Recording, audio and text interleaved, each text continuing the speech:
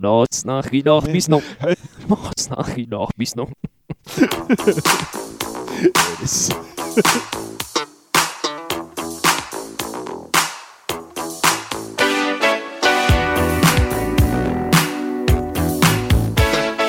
Welcome once again aboard Beef Station. Join us as we rocket through the stars at the speed of sound. I'm Oscar. I'm Andrew. Welcome back for another week. We're back, baby. We are. I feel like we are very We're back progressively... with a fucking big one this week.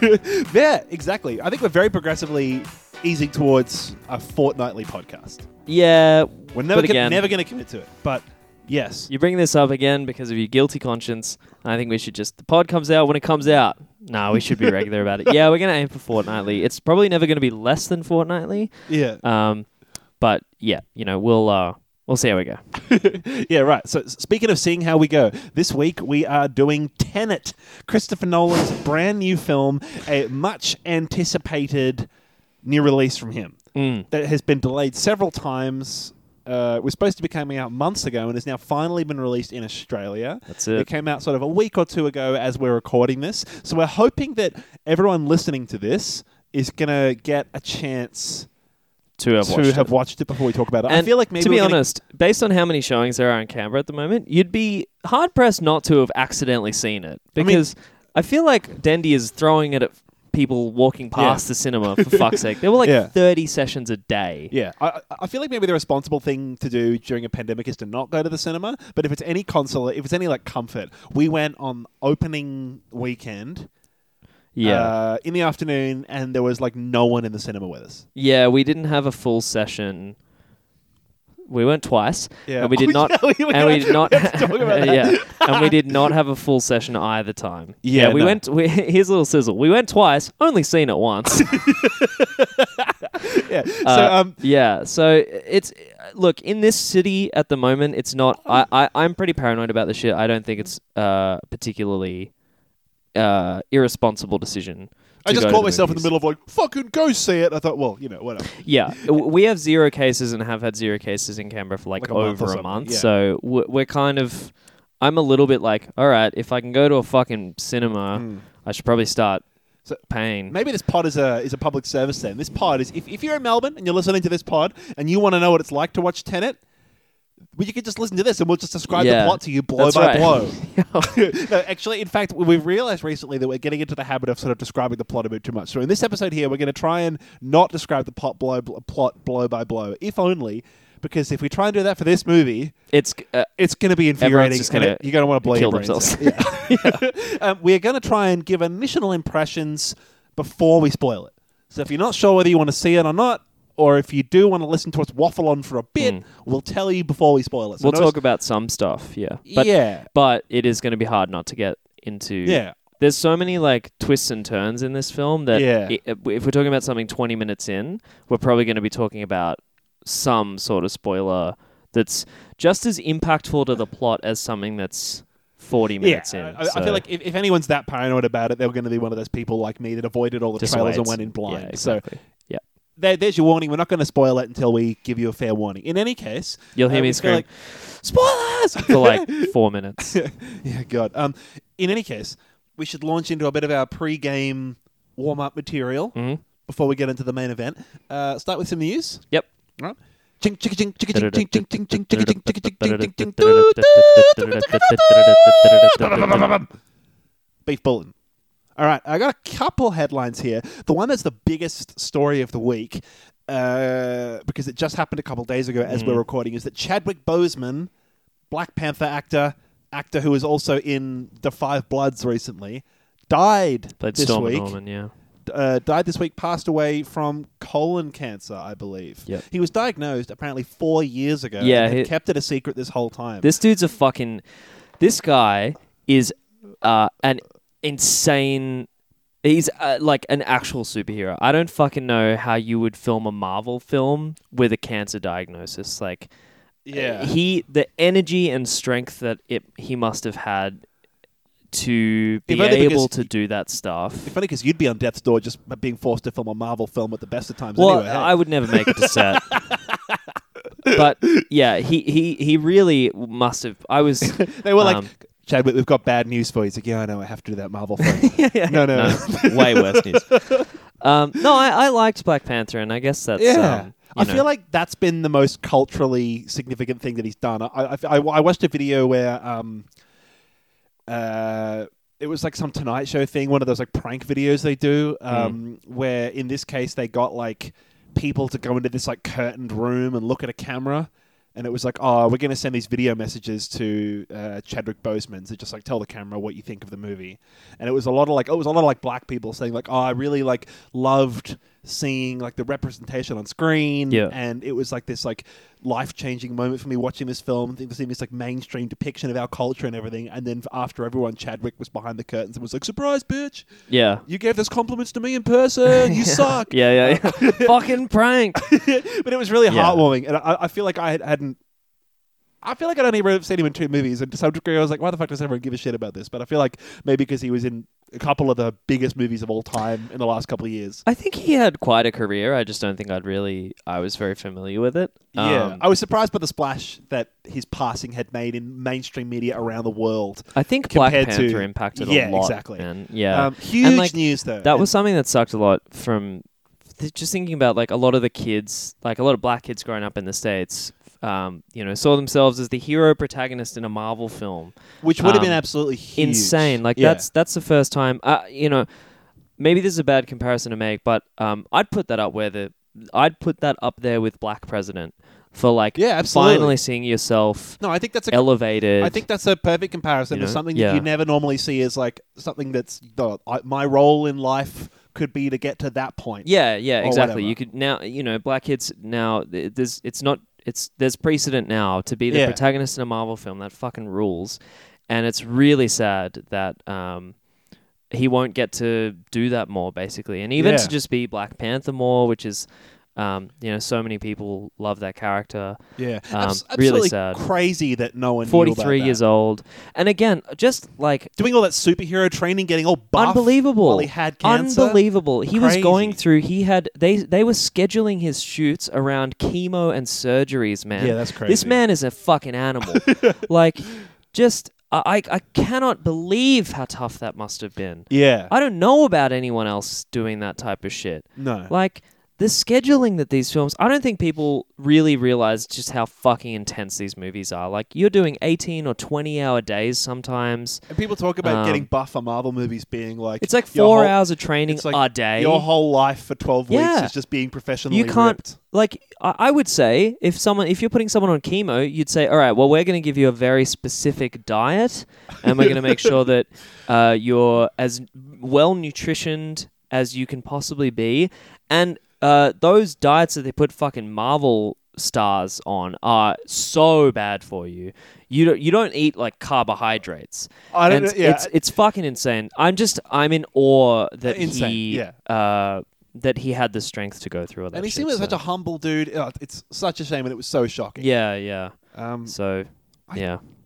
Thoughts to his family. Yeah, absolutely. That was a big story. Another big story that happened a week or so ago now, but it's happened since we recorded the last episode, is that a trailer for the new Batman movie has been released. Like a teaser trailer with Robert I've seen Pattinson. About 500,000 YouTube videos breaking that down into like a frame-by-frame analysis. Yeah, this is one of those teaser things where there's really like 3 seconds of Batman on screen. But I'll tell you what, man.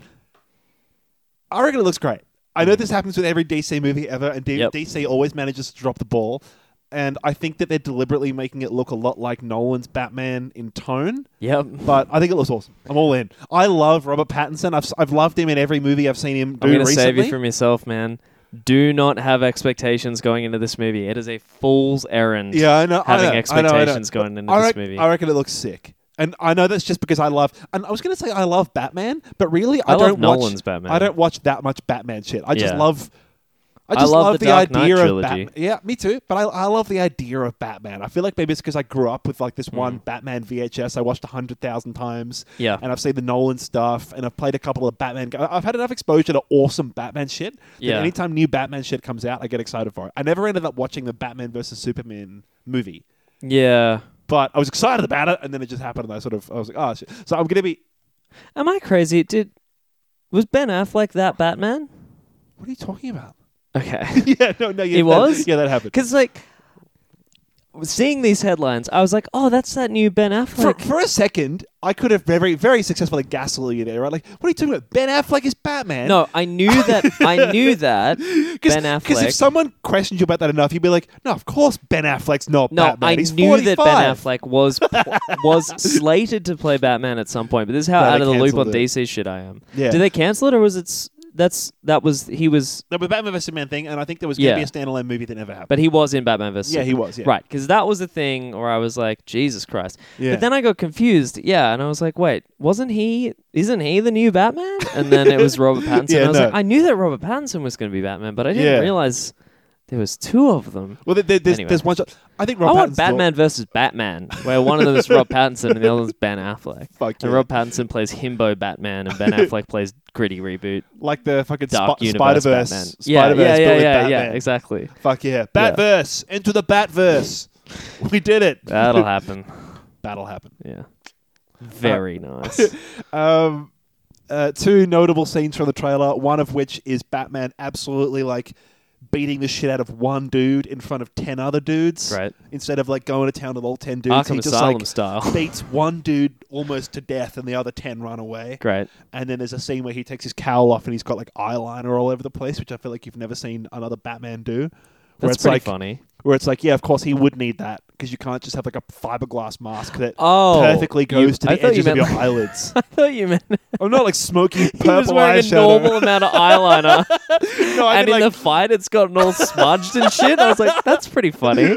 Oh, this must be a really weird tone. You No. saying it's like Dark Knight? That sounds very camp. Oh, like, yeah. That's a lot more Michael Keaton than I think it is. Fucking good. Okay, right. Yes, he I has mean, black face paint yeah. around his eyes. know you can yes. see- Fucking eyeliner. you can see George Clooney's nipples through his bat Yeah. suit, but this is another step that is entirely. ludicrous. Yeah, okay. Yeah, no, well, it's like, well, the way the shot makes it looks like he's had a lot of eyeliner probably that's kind sweated of a run or lot, whatever. yeah, cool. Yeah.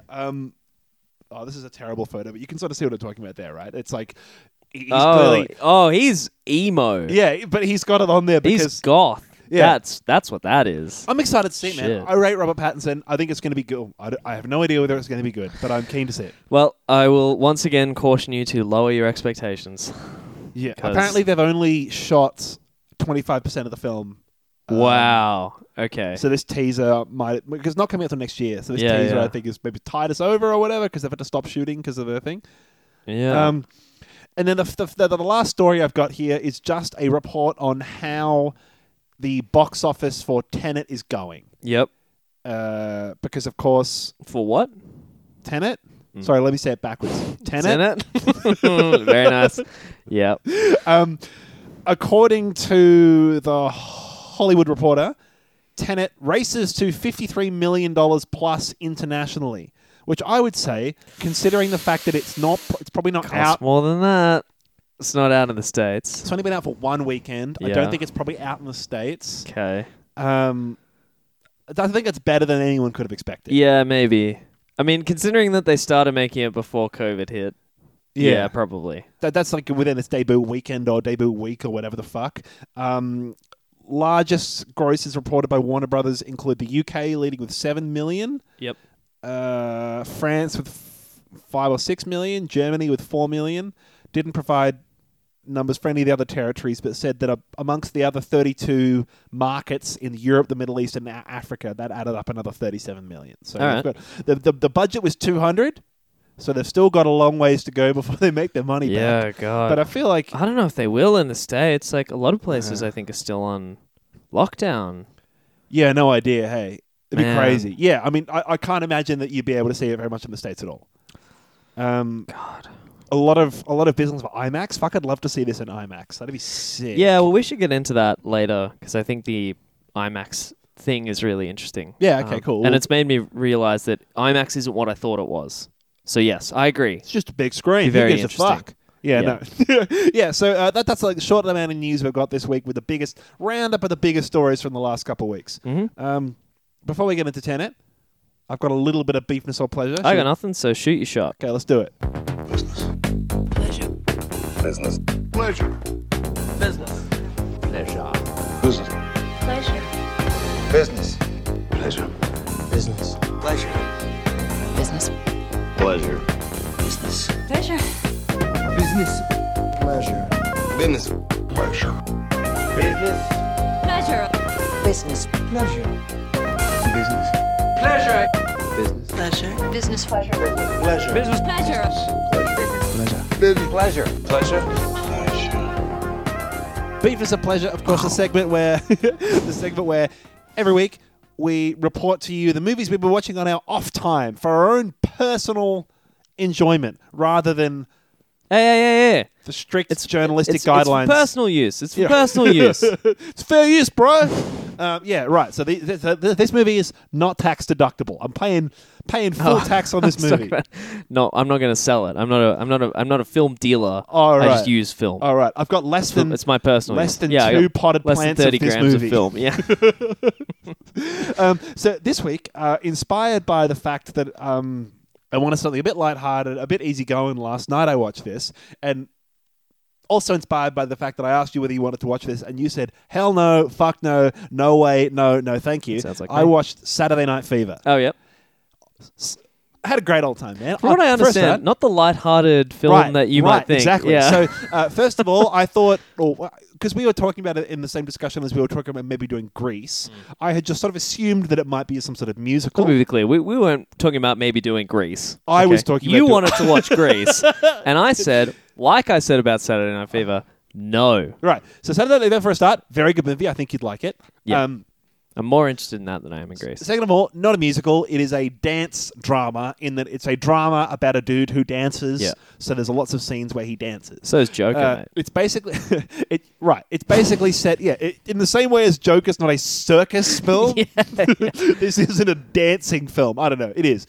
John Travolta is about sort of 23 or 24 in this movie. He looks amazing. His dancing is incredible. It is essentially a movie about like a working class Italian dude who works at like a hardware store by day, goes home and gets shouted at by his parents at night for never amounting to what his brother has amounted to.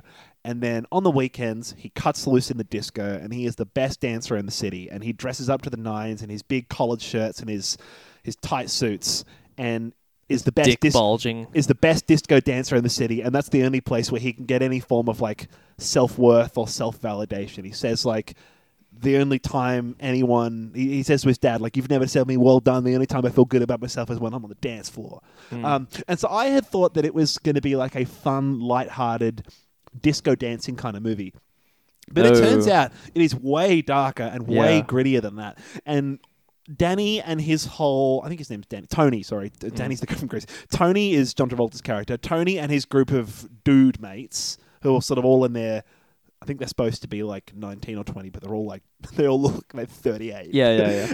Tony and his dude mates are some of the worst, most despicable people. Yeah. Like, they're the sort of people who Bunch try of fucking rats. They try and pick up women in public places, and like there's a lot of C-bombs or calling them bitches or whatever when they don't want to fuck them right there in the street. There's a lot of like casual racism dropped in. It's a big toxic masculinity. Big time. Yeah. And it's big time. So for a lot of the movie, I wasn't quite sure on whether the movie was just depicting 70s culture and it was sort of in a normalized kind of way showing the casual misogyny and casual racism that was sort of rife maybe at that time. Yeah. Or whether, but I think as the movie went along, it was sort of becoming clear that even though these characters weren't really being punished for what they were doing on screen, it was kind of depicting them in this awful way where you sort of hated all these dudes. I don't know if you're aware of this, but the podcast that I always recommend, Total Reboot, has been doing a big Travolta thing recently. Yeah. So they talked about this, right? Right. And my understanding is that a lot of the a lot of the way that the toxic masculinity comes across is it's clearly very performative, and that it's what he thinks. And he and his mates think that they all should be doing, it's not endorsing it at all. It sort of shows how groups of dudes like this bring out the worst in each other. Yeah. And the peer pressure kind of nature of like trying to amp each other up and hype each other up and thinking like, oh, he thinks it's going to be cool if I do this, so I got to do this, and that like reinforces the worst behavior in everyone. It was really great, and it was a lot darker and grittier than I thought. Like there's a bit of like sexual violence, that sort of thing. That I wasn't really expecting. Where I had sort of expected this to be like a fun time movie you could pop on. No, I probably there's enough disco dancing. You're like, oh, this is great, but then every now and then it like sucker punches you with some sort of like racist scene or like a sexually violent kind of scene that sort of leaves you going like, ugh. And then it killer soundtrack by the Bee Gees. Great soundtrack. No, I really enjoyed it. I'll probably end up watching it at some stage, actually. I'm still not at all interested in Grease, but this one sounds like exactly my kind of movie. It was cool, and I really enjoyed the way that it gave you like a night and day, literally, kind of comparison between the New York City life and him working at like the hardware store. Yeah. And like in the bright daylight, and then the difference between that and the glitz and glam of the disco. Right. I really enjoyed that, sort of how he becomes this different person, and it's like a different culture that he sort of dives into every Saturday night. It was great. It was great. I really recommend watching it. The more I think about it, at the time I was watching it and maybe a bit uncomfortable, and I think that there's a certain redemption arc that happens in the movie that I think isn't really deserved. Right. If you know what I mean. But maybe it's a bit of a multiplication of like 70s values with still being a little bit scrutinizing of the toxic masculinity type stuff. Yeah. But yeah. So there's a certain redemption arc that I think I could have done without, and I think is a problem with like it's an outdated movie in terms of its values. But enough of the rest of it, I sort of realized the more I thought about it was like deliberately trying to be confronting, that I liked it the more I thought about it after I watched it. Yeah, okay. Cool. So what I watched? Saturday Night Fever. Also, banging soundtrack. Listen to the soundtrack like 3 times today. Yeah. Yeah.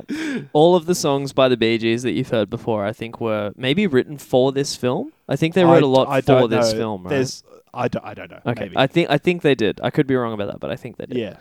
Yeah, cool. That's it. That was Saturday Night Fever. I watched that. Well, I ain't got shit. And you got nothing. Yeah, so, yeah. And also, I watched Dark. I finished all 3 seasons of that German time travel sci-fi show, Dark. Netflix exclusive show. Holy fuck, I want to talk about it with anyone. Yeah. Because I'm bursting. So if you've seen Dark, slide into my DMs and we can be like, what about that timeline? What about that timeline? 4 together. Yeah. So that's my personal plea. I've seen the first season and it's really, really good, but it also made me feel weird. And so I haven't watched the second or third season yet. Oh, it gets a lot tinglier as the seasons go on, let me tell you. Yeah. Yeah. Interesting premise, interesting twists. Speaking of interesting premises and twists, should we get into Tenet? Speaking of storylines that involve time travel and are very hard to follow. Yes, let's Tenet. talk about the feature. All right, so Tenet, directed, written by, produced by Christopher Adolph Nolan. That's not true. What's his middle name? I don't fucking know. I was struck by inspiration. Adolf now. Fuck, whatever. I'm going to call him David Tennant about 100 million times. 20 times in this episode. So apologies in advance for that. I'm going to... If you hear a Microsoft Sam voice saying Tenet or Christopher Nolan, that's me saying the other thing and then being like, fuck! So, yeah. So there we go. All right. Well, let me ask you... Let's Bill out. Let me ask you one of the most difficult questions I think anyone will have asked you in quite a while, which was, did you like this movie? I enjoyed it. I think it was a net positive experience, but much like Saturday Night Fever, I had to think about it. It's had to sit with you for a while. It's had to sit with me, and I've sort of convinced myself that I liked it.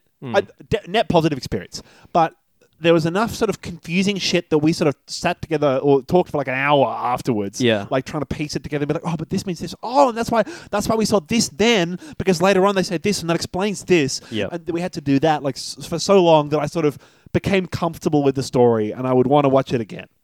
Yeah. There's a lot of... Yes, I liked it. The premise, if you stayed completely out of it, I guess the premise is... a bit of a spoiler, I suppose, because like I knew absolutely nothing going into this movie. I knew it was something to do with time. Actually, I think I knew like it was an event movie or some shit. You know what I mean? Oh yeah, what the fuck What was the that? event? What was that? There's lots of events, and none of them are like the main event that they're trying to avoid. Yeah, it doesn't. Anyway.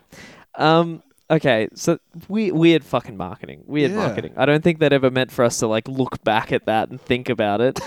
Anyway, yeah. So this is like, we'll talk about the premise and a bunch of stuff that happened. We'll try to avoid any like major story spoilers, but Yeah. I guess you see a lot of what I was just going to say is you see a lot of you see a lot of scenes for the first time, and they don't really make sense to you as the viewer, and then you see Yeah. them again later. I would from say- a different perspective, and it's like, oh, Well, they sort of explain stuff, and you can sort of Yeah. retroactively think back. I would say quite comfortably. You watch a lot of shit twice. Yeah, I would say quite comfortably the first hour of the movie feels like it's slow and doesn't make sense. It doesn't feel like it's slow for me. I felt like but it it was felt quite like slow. it did not make sense. I felt like the first hour of the movie, structure-wise, was it sort of felt a bit aimless. Right. Where the movie, not to summarize the plot, but the movie essentially starts off with a CIA operation gone wrong. John David Washington's character thinks he takes a suicide pill and wakes up, and the CIA is like, congratulations, you passed the test, you've proven you want to die for your country. Now you have to investigate this thing. All we know is it's called Tenet.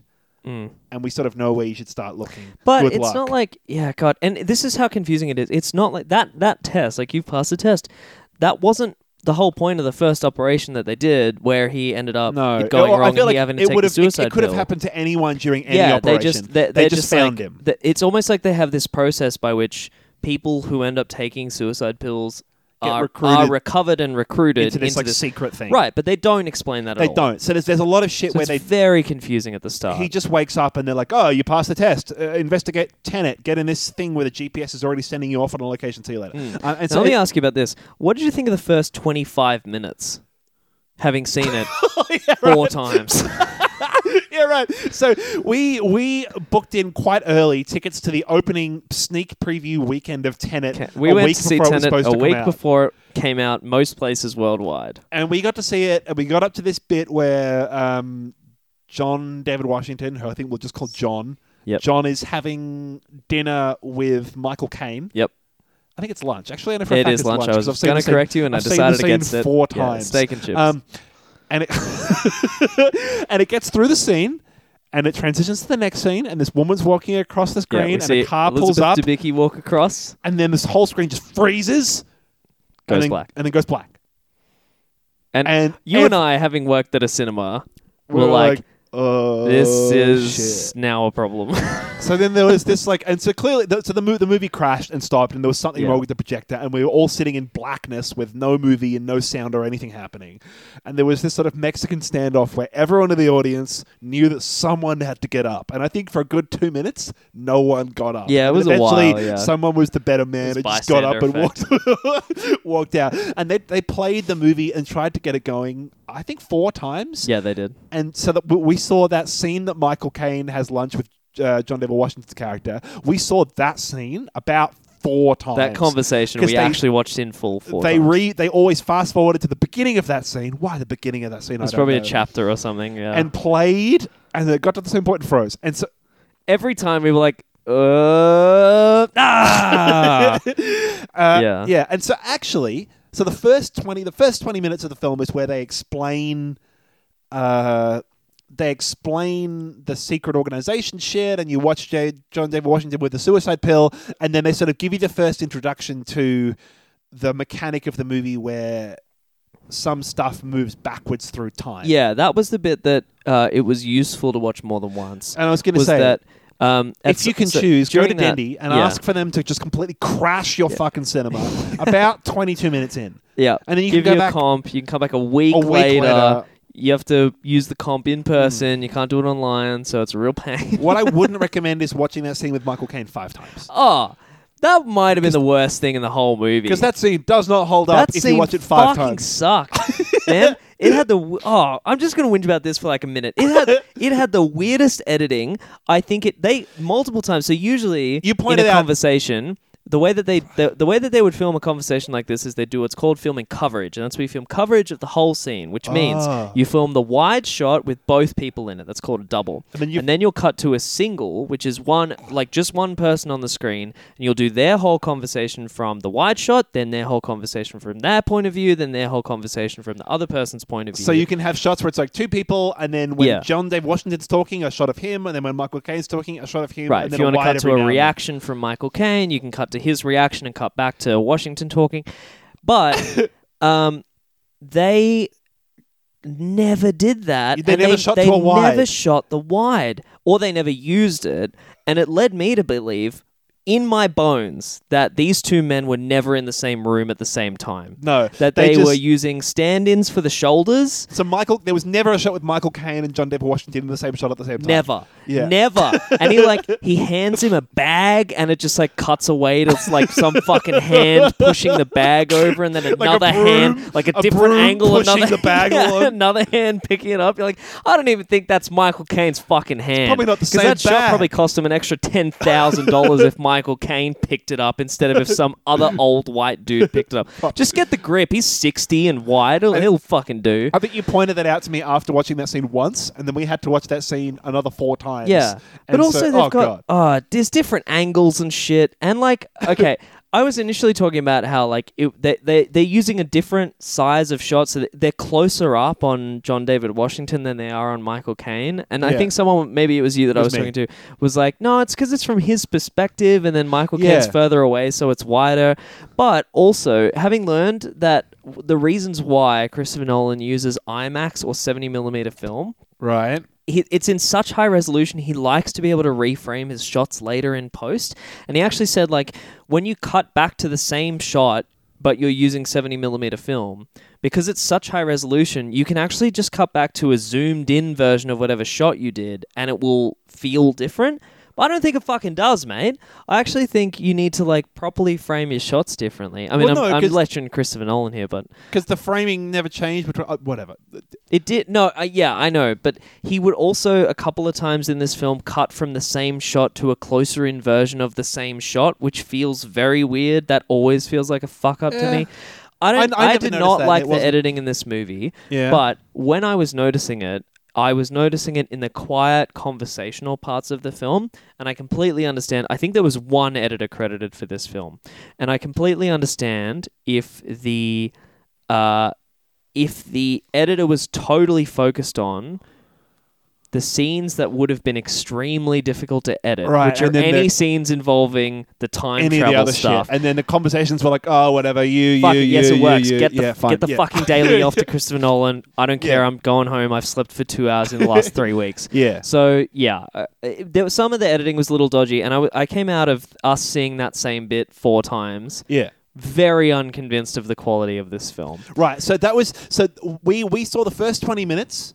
And then the movie cut, and we had to go home and come back next week. And that first 20 minutes was a very shit 20 minutes to stop. It's also what Michael Caine is saying fucking doesn't mean anything. He drops like 4 names. Half of them aren't conventional names. It feels very jargony. Yeah, and it is. The first time we watched it, we felt like every conversation we watched happen where they were explaining the plot of the movie and explaining what you were about to see. It was basically like your mission, do you choose to accept it conversation in the movie. Yeah. It felt like none of it made sense. But it didn't feel like a proper mission briefing because it lacked even the depth of information that most mission briefings. They didn't say the word mission. They didn't describe a clear goal. It was not brief at all. Right. And so we went home, and for that following week, we're talking about how we were a bit unconvinced about whether this movie was going to end up being able to clearly articulate its point at all. Going back and watching that first 20 minutes again, I found it very valuable. I picked up on a lot more details, and I think that my recommendation, if you're going to go and watch this movie,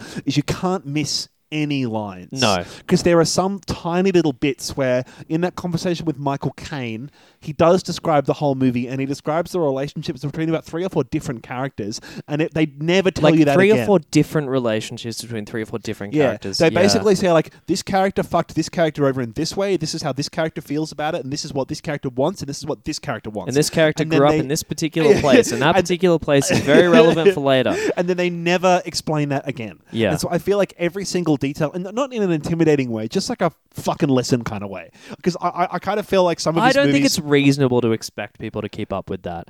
No. I properly don't. And I think that is a failure of the movie. It's not a critical failure, but it is a failure of the film. I feel like it's a writing problem. I feel like you can sometimes just like... Because it would often do this sometimes where our character would ask John David Washington, like... I can't think of an example. Like, you know what Coke is? And he'd be like, sure, that sugary brown beverage. And just so they can explain to you, to the audience, what Coke is, for example. Yeah, but there's that's some stuff. just direct exposition. Yeah, right? exactly, right. Or they'd be like, oh, you know who this lady is? Like, oh, yeah, it's that guy's wife. Yeah. But there's some cases where they never do that, and I wish they'd throw a little bit more of that in.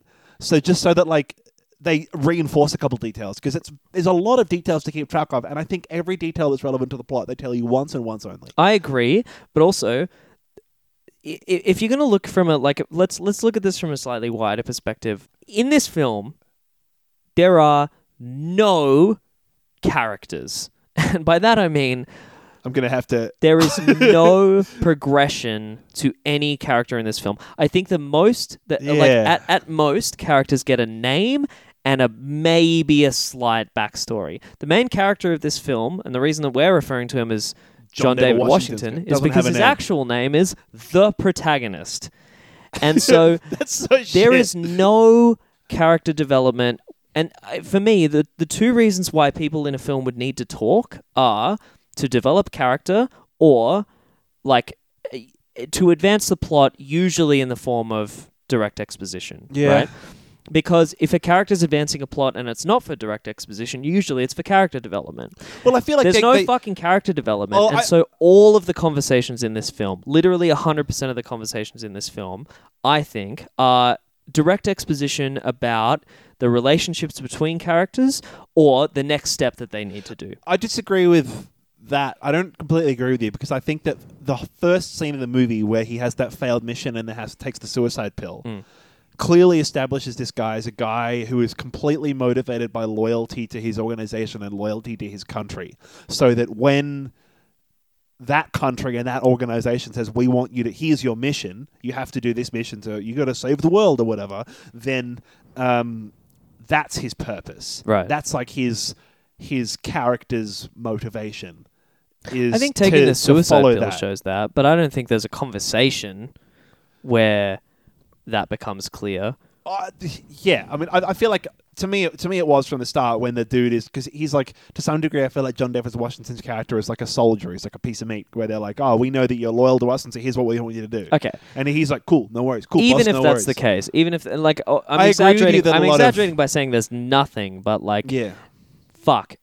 Tell me one thing about Robert Pattinson's character. yeah. Tell me one thing about fucking Kenneth Branagh's character other than the performance. You know what I mean? Like, while we're talking this about, is not a character film. Yeah, I liked a lot of the performances in the film. I liked a lot of the performances. I think that the only performance I had that was a problem was when Kenneth Branagh popped up as this Russian billionaire. But I actually think he really pulled it off. I think he did really well. I think it's an unforgivable thing to do to give him... So they give him a Russian accent in this Yeah. film. And I'm sorry, I know who Kenneth Branagh is, and I know he's fucking British. Why? I think it is an unforgivable decision because it absolutely ruined that villain for me, because every time he fucking opened his mouth... It's like just get broke up, me straight I'm out of it. talking like this. It's so... To be honest, it's fucking bad. And I don't know if it's because most of the Russian accents speaking English that I'm ever exposed to are British actors doing a Russian accent instead of actually Russian actors or whatever the fuck. But yeah, for me, it just it didn't come off at all, and it made him feel... I feel like he's too famous to be able to do that. Yes. Right? I need to know that they're not British. Like, I think it's bad enough because there are a billion Russian actors, but then you don't get to bill Kenneth Branagh, right? Yeah. So that's why.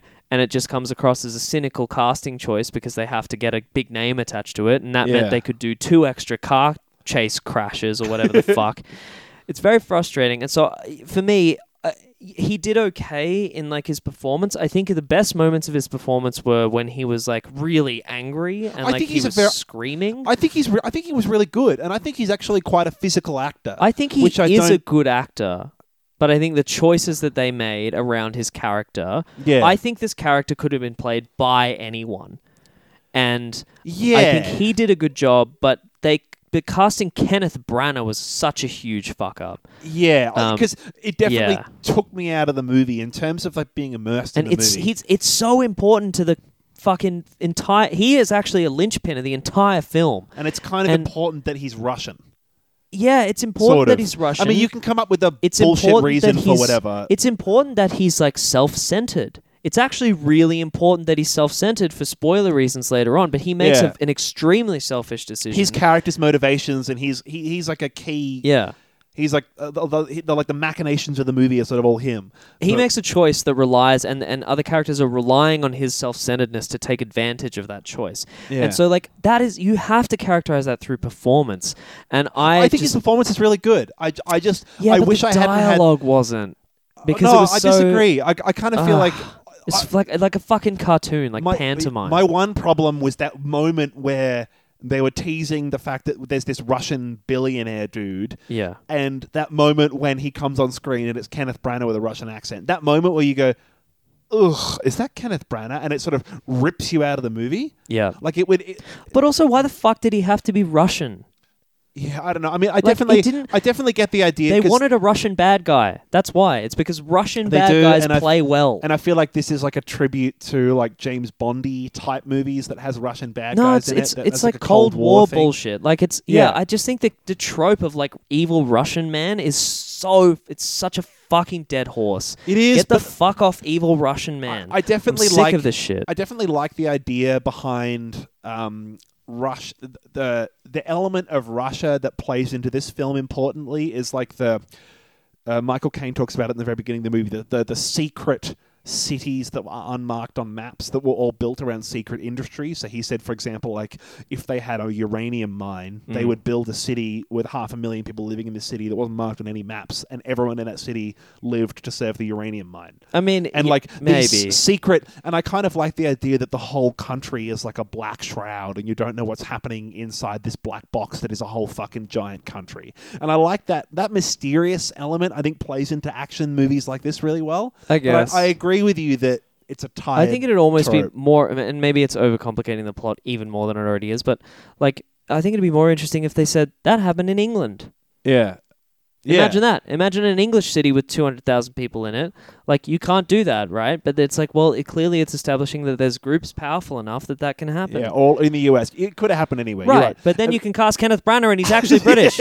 That's what I mean. Like, Yeah, you're I right. think using the justification of like, well, they had to do that because then this thing could work. It didn't feel like any pieces of his puzzle were necessary, but it felt like they constructed this weird web where all of them made each other necessary, and it just made the character for me feel very unbelievable, very tropish. Yeah. And I think for he's a threatening man when he wants to act threatening, and that did need to be the case, I suppose. yeah. But yeah, I was just the whole time I was just kind of put off by like, oh really? Yeah, This that's is like fair. a fucking. This is supposed to save cinema, and the bad dude's like a Russian mafia kind of dude. I sort of didn't mind because Blech. I feel like he's going for a very tropey, in some respects, a very tropey James Bondy kind of movie.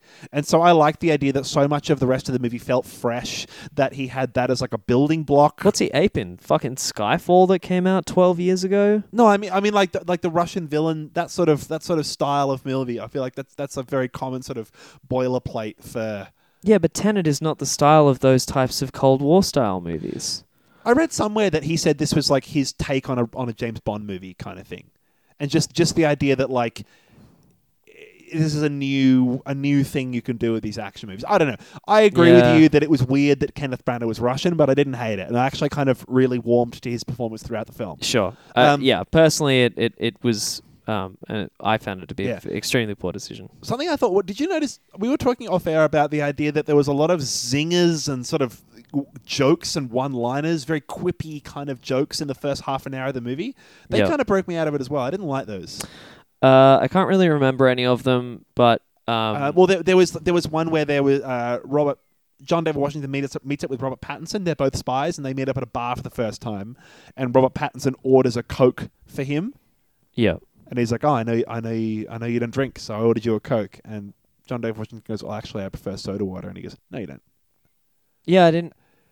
Oh no! Okay, see that what Lots that's of- doing is that he actually knows about it. Yeah, but it was played off as this charming little quip where But I and was there gonna was say, lots of little you jokes. feeling misled by that is a fuck up in your part because you weren't smart enough to retrospectively edit your experience of the film, having watched the whole narrative. There were lots of clever little after the lunch with Michael Caine. That Michael whole scene Caine- just needs to go on the Michael bin. Caine asks whether John David Washington needs him to recommend a tailor. Yeah. And he goes, "No, actually, I know where to go. You Brits don't have a monopoly on Yeah. Well, you Brits don't have a monopoly on snobbery. On snobbery. And Michael Caine says, no, not a monopoly per se, more of a controlling interest. Right. I hate that I remember that. It's not a good line. It's not funny. I've seen it 4 times. There's a lot of lines like that just aren't funny, and they felt lame. And I it's feel like completely humorless. I've never had any. I don't think many of Christopher Nolan's other movies have had much in the way of humor in them, and it felt sort of weird that.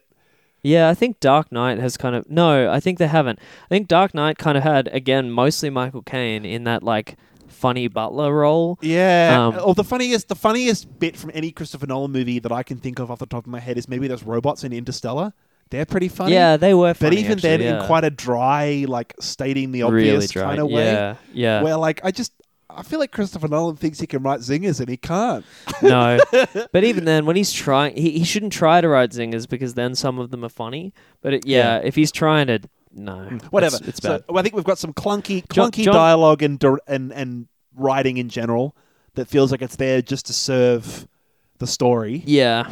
If we move on from that to the next point we have, which is sound and music and sound mixing, I feel like that's a good way of segueing here, because one problem I had with this movie was that a lot of the time they have dialogue where they're explaining what the fuck is going on, and a lot of the time you can't fucking hear what they're saying. Yeah, and this was not... I don't think I struggled with this quite as much as you, but this was a complaint that I read a lot of people online having. There's literally bits where, like, the lines they're saying are unintelligible. Yeah. There's a scene on a sailboat, on like a catamaran speed sailboat, that doesn't even need to be in the movie. Why is that scene in the movie? It's because you have to have... They need a cone of silence in that particular scene, right? So they need to not be able to be listened into. Right. Successful. And, like, mission accomplished. Yeah. Couldn't hear a fucking word they cone were of silence saying. for the audience. Right. So, yeah. like... But there's there's so there's many like the stupid rushing things of the like that. sea and the Yeah. flapping of the sails, and John David Washington and Kenneth Branagh are talking about what their next move will be, and you can't understand a fucking word they're saying. Yeah, the sound mixing in this... It was maybe the first time I've ever noticed the sound mixing in a film being quite poor. There were scenes where, like, the score was really loud and overbearing, and I thought, like, fuck, I'm not going to be able to hear lines under this. And when a line came, it was as if someone grabbed a fader and wrenched it down so that someone could say a line, and then flung the volume back up again. And I noticed, like, someone fucking with the sound with the levels of the music throughout the whole movie. Yeah, that's Which very is kind of disruptive. I annoying. didn't notice that, but I did notice that it was difficult to hear. It was definitely, I think it might have been around the art heist bit where there was this, like, volume around the aeroplane and everything. There was volume that kept going up and down so that you could hear lines that they were saying, but they wanted this big score during the rest of this, like, airplane art heist scene. The score is very overbearing. It is very overbearing, and I sort of didn't get a chance to appreciate it because of how it was just always in the way. Yeah. And if the score is ever like obscuring the unfortunately necessary expositional dialogue, then it doesn't matter if the score is good. You're going to be annoyed by it enough that it's kind of letting you down. So, like, I couldn't really describe it to you. I could guess that it's a very similar Hans Zimmer kind of score, but I think wouldn't it did a even lot of know. that, like swipe, notes moving, like notes where they've inverted the... I was going to say, it sounded like you were doing that backwards. Yeah, notes where they've inverted the structure of the note so that it's got like long attack and stuff. And it's just like meant to be like, ooh, it's disorienting. And actually, he composed the music. And then there's going to be some bullshit in the making of the composer where like, he's like, actually, I thought, I composed it backwards. And it's like, well, fuck you. Good on you. You didn't need you to, didn't mate. play it backwards, Good on did you. you? Yeah. Often in Nolan films, there will be... some motif musically. Yeah, and especially in the Batman ones where you had sort of 3 movies to get familiar with them. But like Interstellar, I remember the music being very moving. Hans Zimmer... Because Hans Zimmer has done all of his shit, I think. I don't know whether he did this one, but I know he's done a lot of them. Right. And, he invented the Interstellar Inception thing.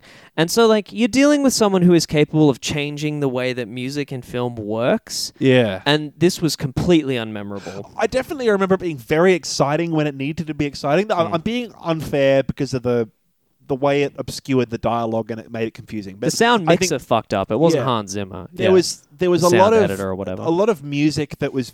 A lot of the rest of the music I didn't even really notice in a way, but really made the film exciting when it needed to be exciting. Yeah. And I think that worked quite well. Well, and another But- problem Yeah. with this, and I would assume these problems are related, but I'm not offering this as an explanation for why that happened, Yeah. is, and this I guess leads into something else about the film, is that it was filmed on IMAX cameras. Right, so you said you had a bit about In general. this. Well, it's interesting because I was looking into what that actually meant because I'd heard people talk about that, and in particular, someone on the Roger Deakins podcast was talking about this, filming with an IMAX camera because it's so they're unless you're using an Arri Alexa IMAX, which is like a digital camera. IMAX cameras are film cameras, so they film on 70mm film. Was this that Hoytema episode? He was the one who Yeah. was talking about it, right? But I was looking into what IMAX is. I thought IMAX was a brand of cinema. It's actually not. It's a specific format. Format of camera setup. So you can have any brand of camera that's got an IMAX camera. And what it kind of is that it uses 70mm film or a 70mm exposure.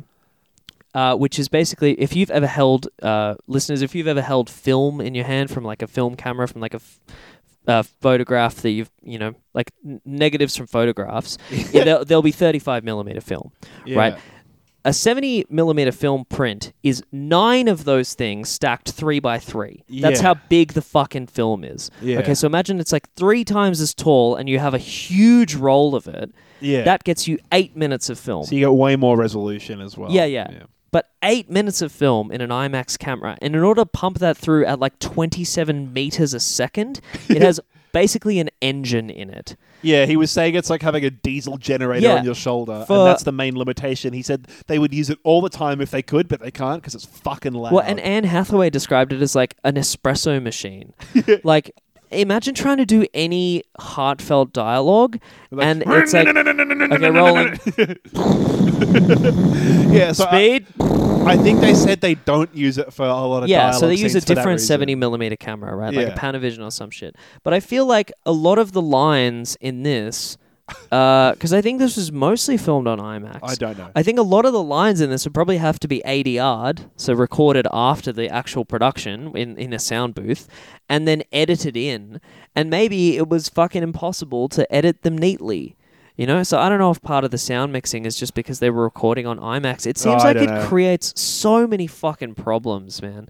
Like another weird thing. All right, so because it's that 35mm is in the 1.43, so that's old CRTV aspect ratio, right? Like your big TVs, how they used to be more of a square. Yeah, You know this, but people listening might not. yeah. IMAX has close to that ratio Right. because it's like 3x3 of that stuck together, right? So it's got the same ratio. And when they show these films in IMAX, that's the ratio. So when we watched this film, it was Yeah. in 2.39 to 1 widescreen format. You know what they do to convert it? They just cut shit off. I've seen sections of Interstellar, Yeah, I think, that are or maybe wider. Dunkirk, where it's taller and wider, and it just cuts between different aspect ratios. Yeah. so maybe it in depends some on home cinemas. releases, they just cut between the two.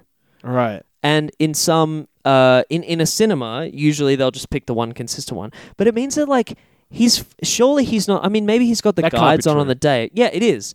I saw a Brad Bird tweet about it. So that motherfucker worked for Disney, and he's directed a bunch of different films. He said, let me read this Brad Bird tweet. He said the general brackets wide release format for Nolan's films are 2.39 to 1, so that's widescreen.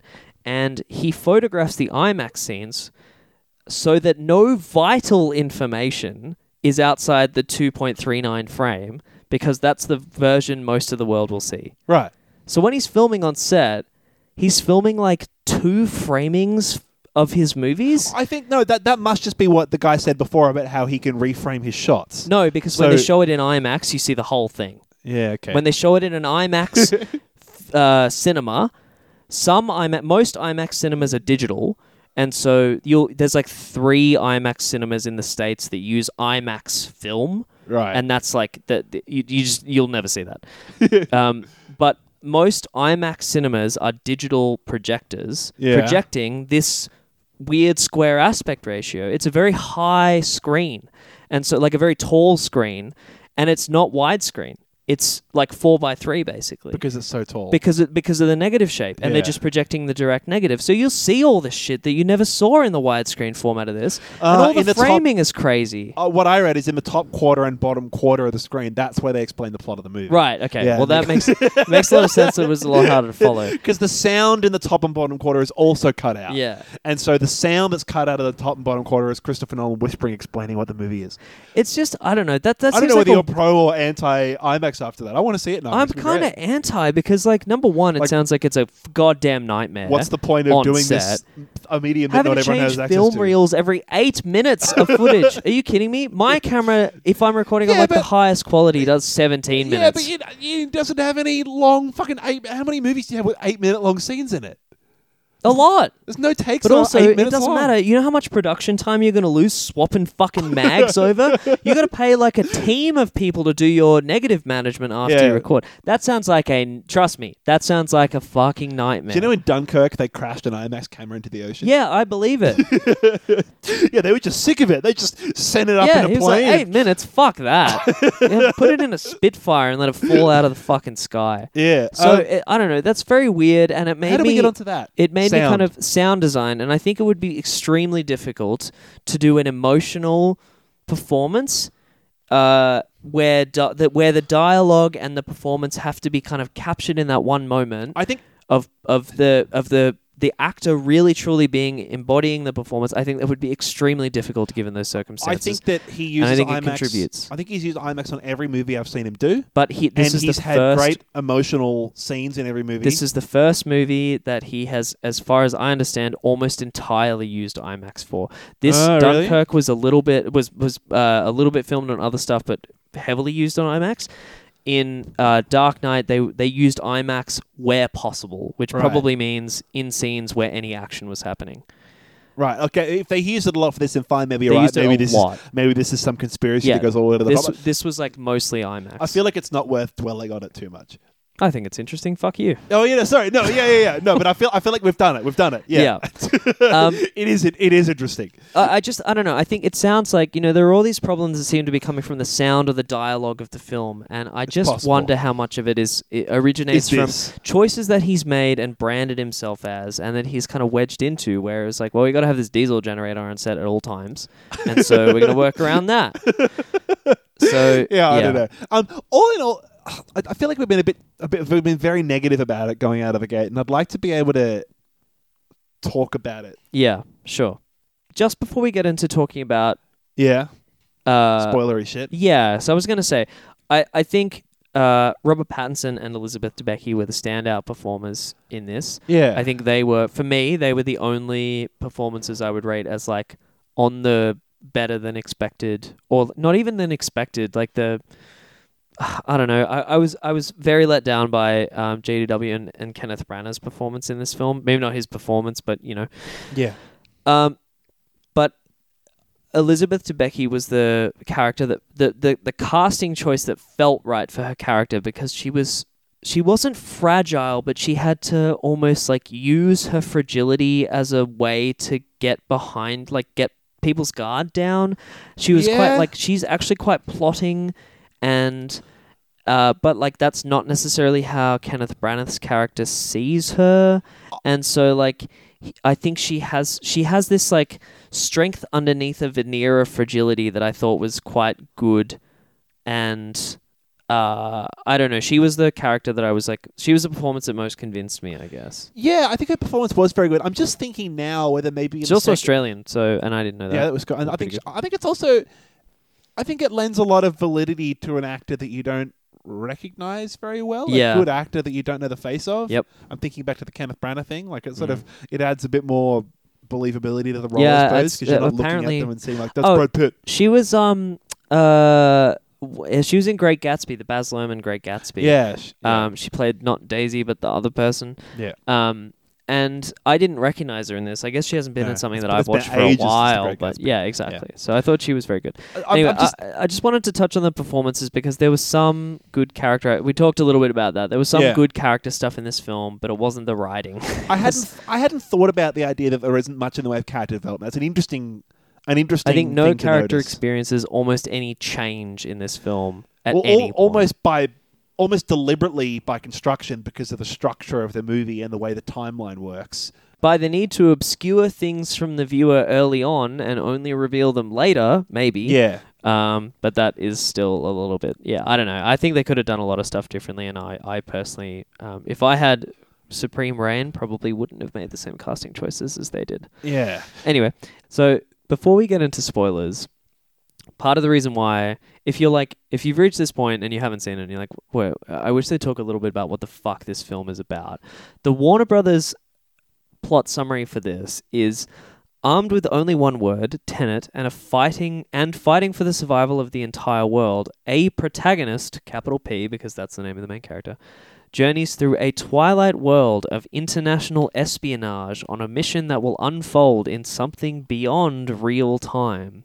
Now, I think that's like it's not a synopsis. That's like a teaser. Yeah, but I mean, it's very hard to explain a synopsis for this film. It's very hard to explain even like a premise because the premise is a spoiler, kind of. Well, kind of, unless you don't say anything about it. In which case, it's like, well, it's that. It's what they just said, which means fucking nothing. I feel like the premise of the movie and the story of the movie is constructed to make these cool action sequences. That's, yeah. Where even basically, it's not like... espionage. There's no fucking espionage in this movie. Well, no, there's a lot of... To be fair, there is a lot of spying in the beginning, in the first half an hour, where they go like, right, okay, we have to... Here are these bullets. We've analysed the metallic structure of the bullets, and that's led us to an arms dealer in India. That arms dealer in India doesn't know where the bullets came from, but recommended we look into this other arms dealer who's this Russian billionaire. We got to look into this Russian billionaire. How do we get close to him? Through his wife. His wife's an art dealer who is responsible for selling forged art. Yep. We have to go in and break into this bank vault to get our hands on some of this forged art. I guess so we can get close to the wife. Right. And there's a whole bunch of espionage shit there that happens, and those are all bits from the movie. And I guess before the plane crash, up to that point, before the plane crash, you're right. It's mostly like... It's like, boom, but they're in like... They have like 5 different objectives in that first 20 minutes. Yeah. Man, the pacing of this film is fucked. Yeah. And it's like a 2.5 hour movie, so it's not like they should have taken it slower. And so then I suppose if we're trying to give a quick synopsis of the rest of the movie, not synopsis, like a quick, like, what the fuck is this movie about? At some point, they find out that the Russian billionaire is trying to get his hands on a specific object that can bring about mass destruction. Right. And so they are trying to stop the billionaire. So there's this MacGuffin, and they need to get the MacGuffin. And they're trying to stop the billionaire from bringing about his world domination type plan. Yeah. And it's complicated by the fact that stuff moves backwards through time. Yeah. So you see a weird fight scene where it's quite clear that either there's something that looks like human or some humanoid thing is moving quite strangely and walks into a chamber and then comes out being different or something. So it's pretty clear that something's being fucked with. Shit moves backwards. Yeah, and you've heard this idea of like some bullets that move backwards and some other things that move backwards. And so then the rest of the movie, in terms of like the mechanics of the movie, are just there to show off this idea he's had. Right. The rest of the movie just becomes like shit moves backwards, gets more and more and more complicated throughout the rest of the movie. Yeah. And gets more and more impressive and amps up the stakes. And that's basically the whole movie. Is the whole time they're trying to stop this world domination type plan at the same time as shit is moving backwards in an impressive cinematic way. Yeah. Cool. And it's not just it's right, yes, basically. So if this is the spoiler warning... Shit moving backwards just doesn't work how you think it would. Because I've never seen it represented in this particular way on screen before. Right. So if this is a spoiler warning... Yeah. And you would rather we didn't spoil shit for you more than, I suppose, the thematic stuff we've already talked about, now's the time to tune out. Yeah. See you later. Because we'll definitely talk about stuff that will just make this movie... If you haven't seen it, it'll ruin surprises. Oh, Right, so well. here's the first surprise I want to ruin. The idea that we were dancing around the fact that people move backwards. Yeah. And that is the bit of the movie that I didn't really even know going in. And it's the bit where you sort of go like, oh, it's a time travel movie. So I hadn't really realized how the time travel in this was going to work. And I suppose you've all seen it or don't care. But basically, people can reverse their experience of time so that instead of moving forwards through time like we all normally do, you can be moving backwards through time. Yeah. And so anyone that's moving backwards through time, when we look at them and we're all normal, they look like they're moving backwards. But That's the wild shit.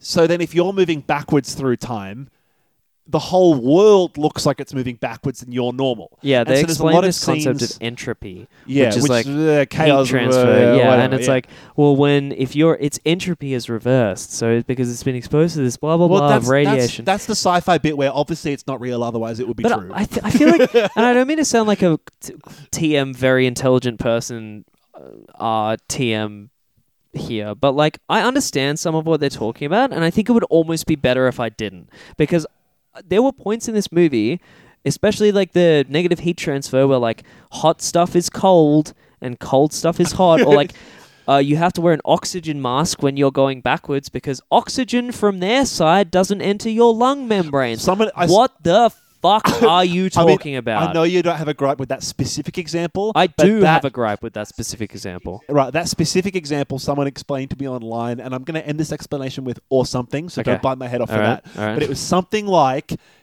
our bodies behaving normally through time are sucking in oxygen and processing that into carbon dioxide.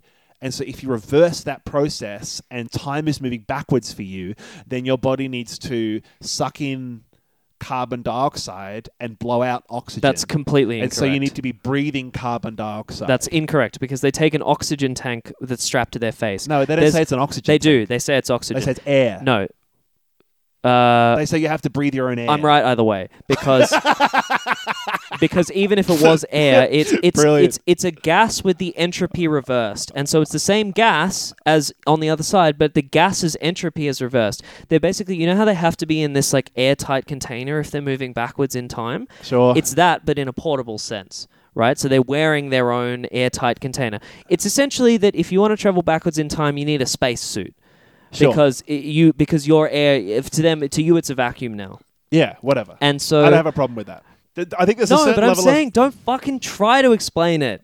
If it's garbage, what They they say sort in of the didn't. film is There's no, they several do. times- They wear it. There's like you probably fucking couldn't hear it, but one of them tried to talk about like the oxygen won't enter your lung membranes, so you have to take your own oxygen with you. And I'm like, fucking why? None of what you've given me scientifically explains to me at No. all, and I wouldn't have thought about that until you fucking told me. And I know that the reason why you included that in your fucking stupid premise is so that you could have the backwards moving people wearing gas masks. To make it That clear is who is why. who? So frustrating. Yes. Right. That is the only fucking reason why they shoehorn that awkward ass explanation in. I There's suppose no so. reason that shit needs to happen, man. It's I just there's suppose so. two characters. They could have had. They did a fucking armband thing later on with the blue and red people, and I think they just should have done something like that. I suppose part of it. So silly. I mean, from the.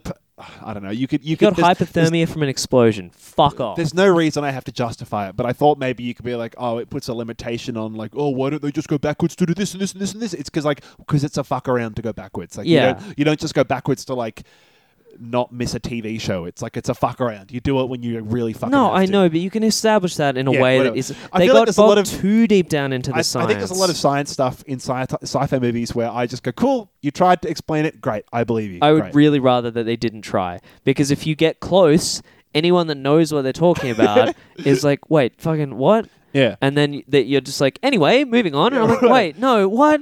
I think the second half of this movie is very exciting and redeems the first half in a way that you're going to bite my head off for. But I think that the first half of the movie is very slow and feels boring and feels like it's confusing enough and you miss enough of what the Yeah. fuck is happening that you're like, get to the point, what's happening. Yep. This isn't the Dark Knight. This hasn't felt like an Inception or an Interstellar. Nothing major has happened yet.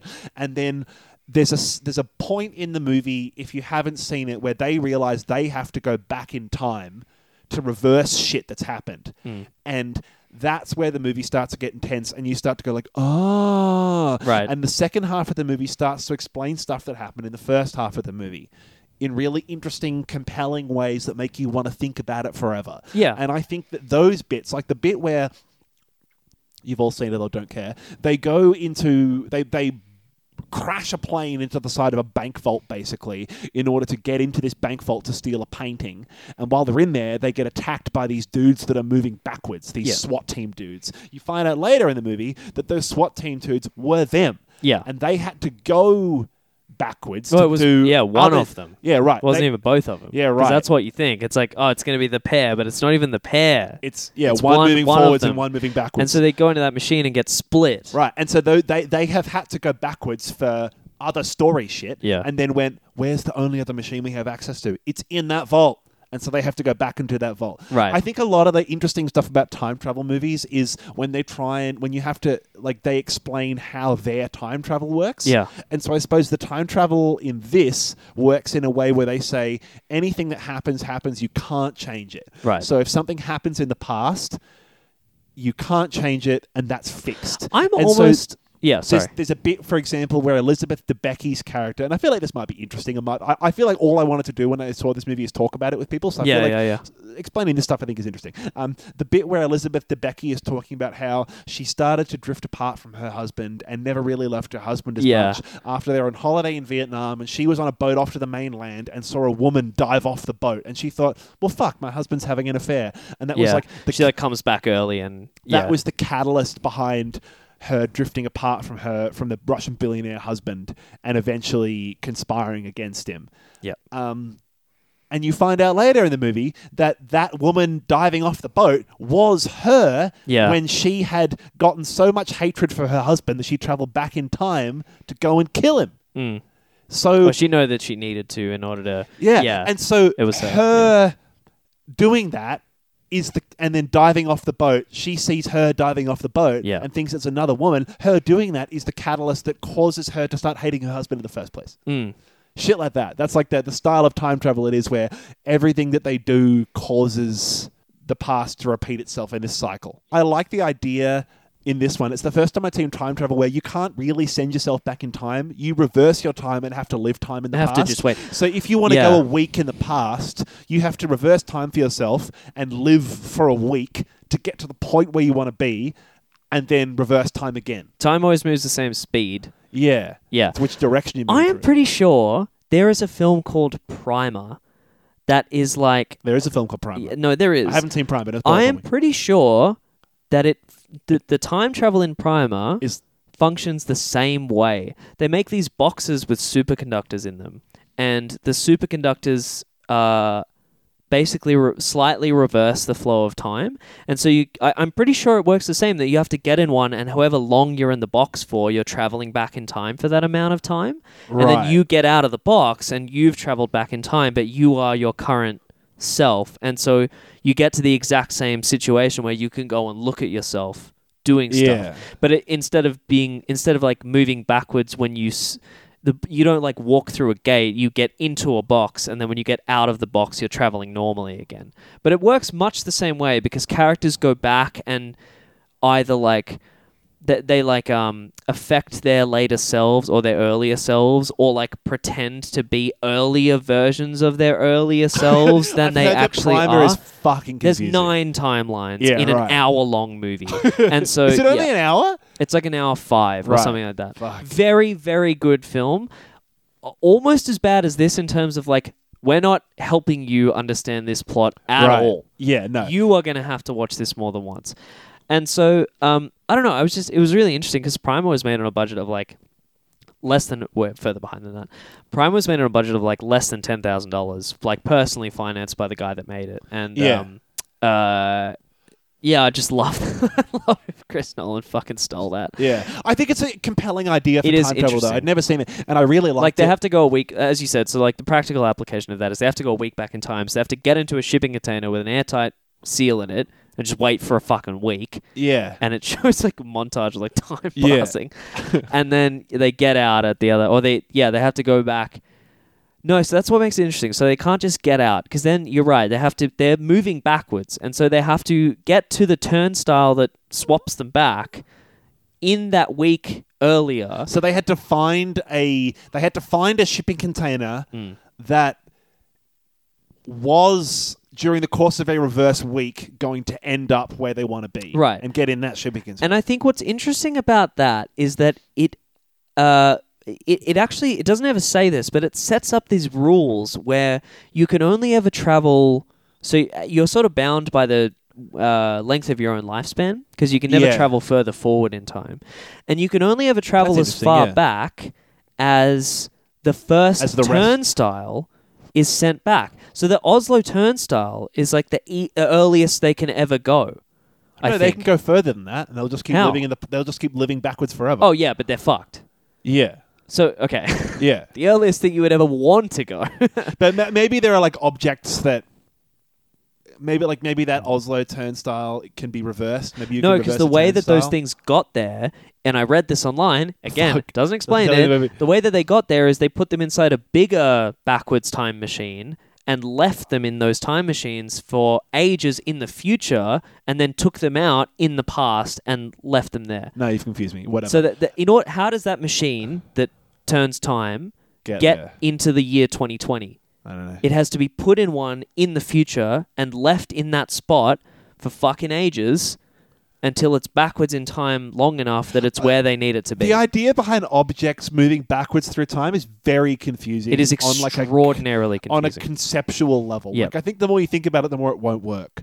Like, she gets a wall with bullets in it, and she's doing this research, sucking bullets out of the wall. That shit is the stupidest part of it. Because, like, that's just meant to be, like, Q from James Bond type shit. Yeah. And I just thought that was fucking lame. I don't think they should even have tried to have that.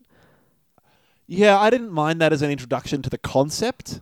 I think it should... Oh, God. No, I hated it. I didn't like it at all. I thought it was more confusing than it was helpful at that point in time. Because all I was doing was like, what? How do the bullets work? What the fuck are you talking about? It's help. like instinct. I'm like, instinct doesn't...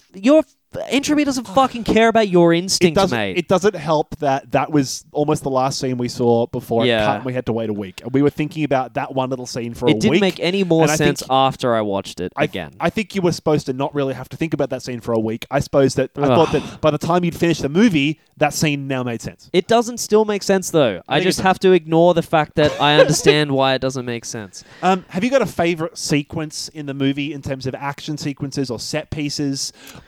Because I think that there's a few major sequences that I think are really cool and really great, and I think that there's a couple where they would be cool, but... My favorite... I liked the... So, it actually turned out, like, in the grand scope of the film, this probably wasn't my favorite because of, like... almost how non-impactful it was. Right. I like the opening. I think it's a strong... It feels almost exactly the same as the bank vault opening from Dark Knight. But... Where it seems like it's a completely inconsequential introduction to the movie that doesn't mean anything. No, not inconsequential. Is that what you think the Dark Knight? Oh, sorry, no, the Dark Knight one is different. I'm thinking more about... fuck whatever you said. I'm just thinking about the idea that it seems like it's a nice prologue that isn't related to the rest of the story. I mean, it was obviously related. Yeah. But you don't know how it's related. Yeah.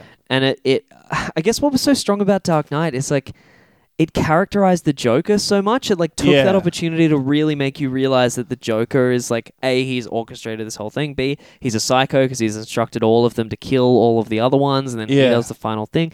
It like does characterization well, but this is like that minus doing characterization well. It's like it's a cool thing to watch. But then, and like the bit with the gas and the whole audience passing out at once, like thousands of extras is like kind of cool. But then, it was like, I liked something else better. I just wanted to give a quick shout out to the one terrorist that they filmed like stomping on a cello and then like sweeping papers off the fucking piano. That was so funny that he like pushed the music stand over and pushed the music off. Yeah, and it's like I just wanted like an 80 to 90 second long shot of that dude. Just a wide shot, Citizen Kane style, just knocking everything off this kicking fucking... a trombone.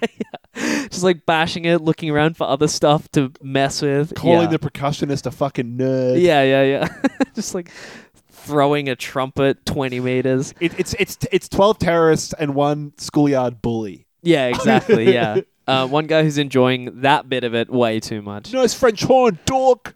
But I liked the Warzone scene, probably. I thought that was kind of the coolest bit. I thought it was the bit that the film had, like, earned the most.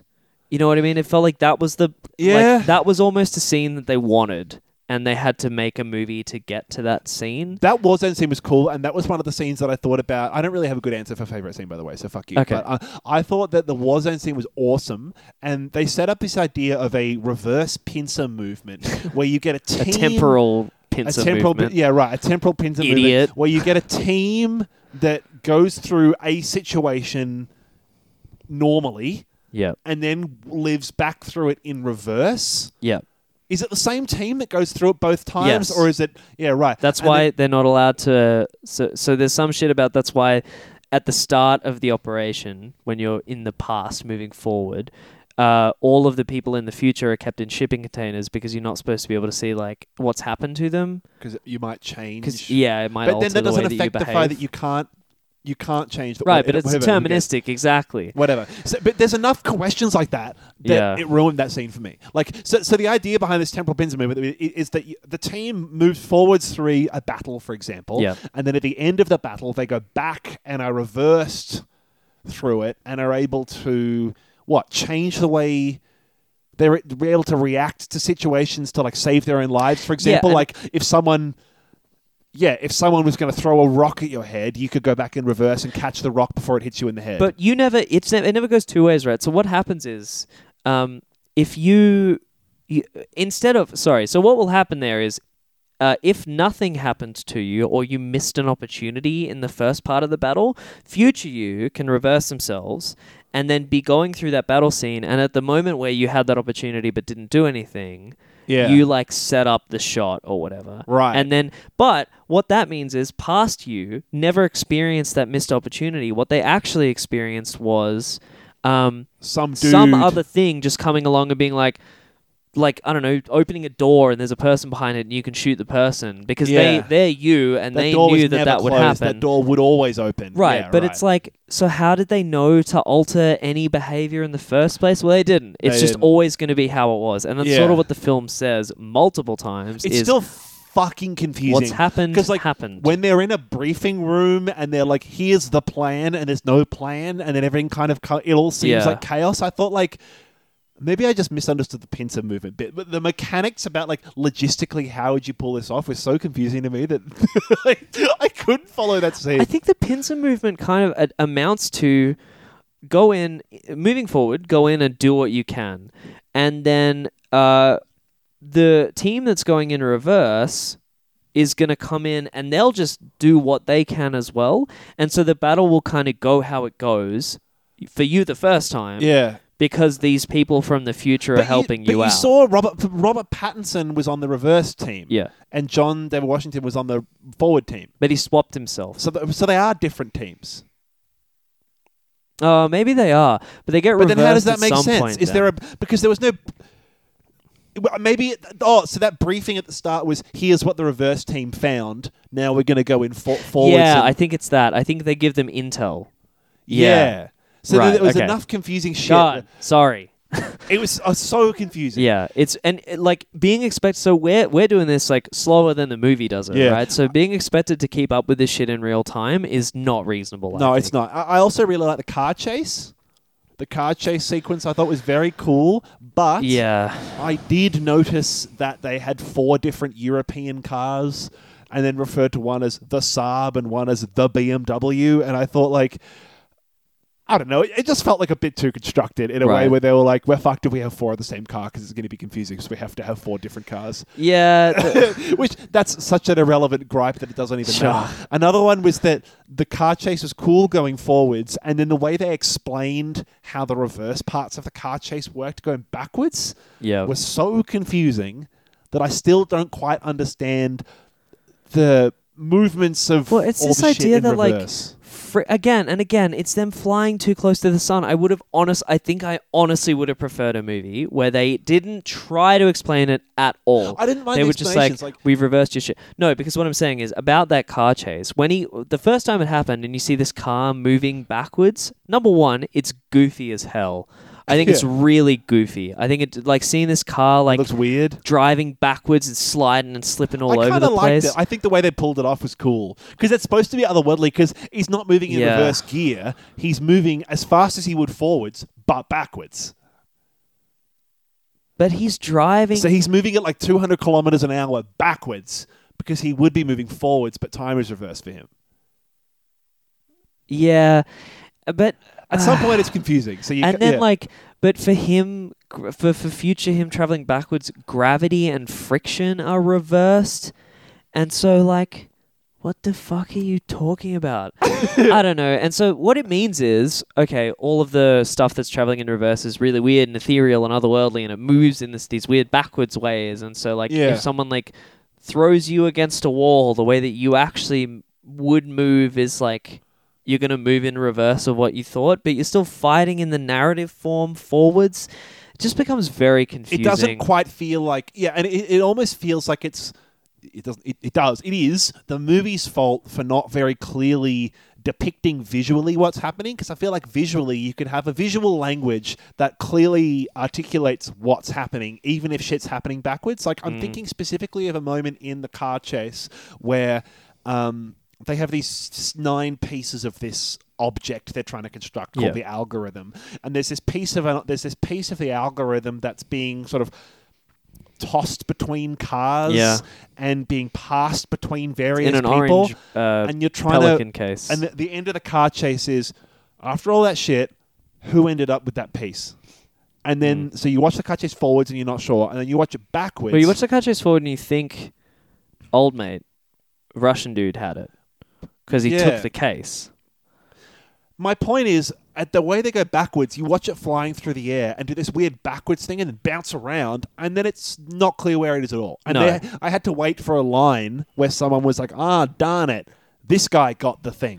Yeah. And I thought, like, I didn't think that happened at all. I thought the opposite of that happened. So... Yeah, but it didn't play to me like it was meant to be a big revelation. It just meant... For me, it was more like they were just trying to figure out what the fuck was going on. Yeah. And so one character was like, this happened, right? And then they were like, no, shit, this actually happened. Yeah. And then they were like, no, shit, that means this happened. But it doesn't feel like that when you're having it explained to you. Yeah. And for me, I missed it happening the first time. Then I missed what it meant when it happened in reverse, and then I missed the line, and so that never made sense to me. Yeah, no, it was very... So I walked out of the cinema, and it didn't ruin my whole experience of the movie, but there were a bunch of things in this movie where that happened to me. There was... And I just left never knowing the answer to the questions I had. There was heaps of stuff in this movie where I still can't quite explain to you why, when the Russian guy gets all the pieces, the world will end.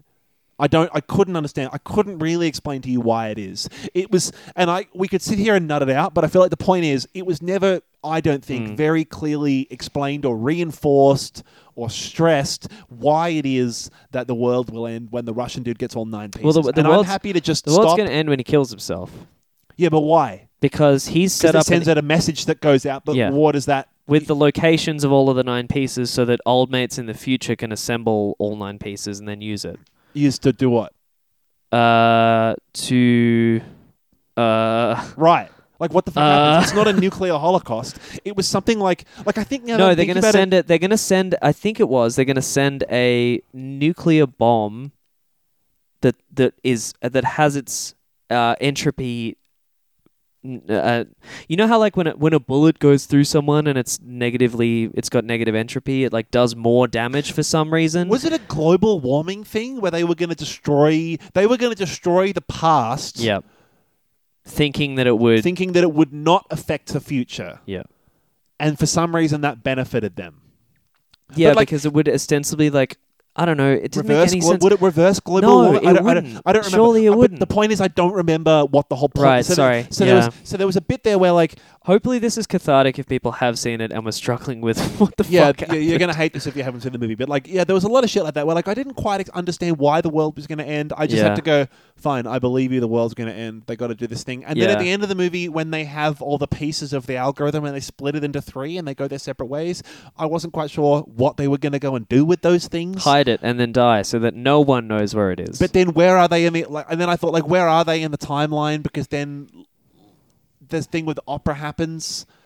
And is that earlier than this or later than this? No, the thing with the opera happens earlier because no one can ever move forwards in time.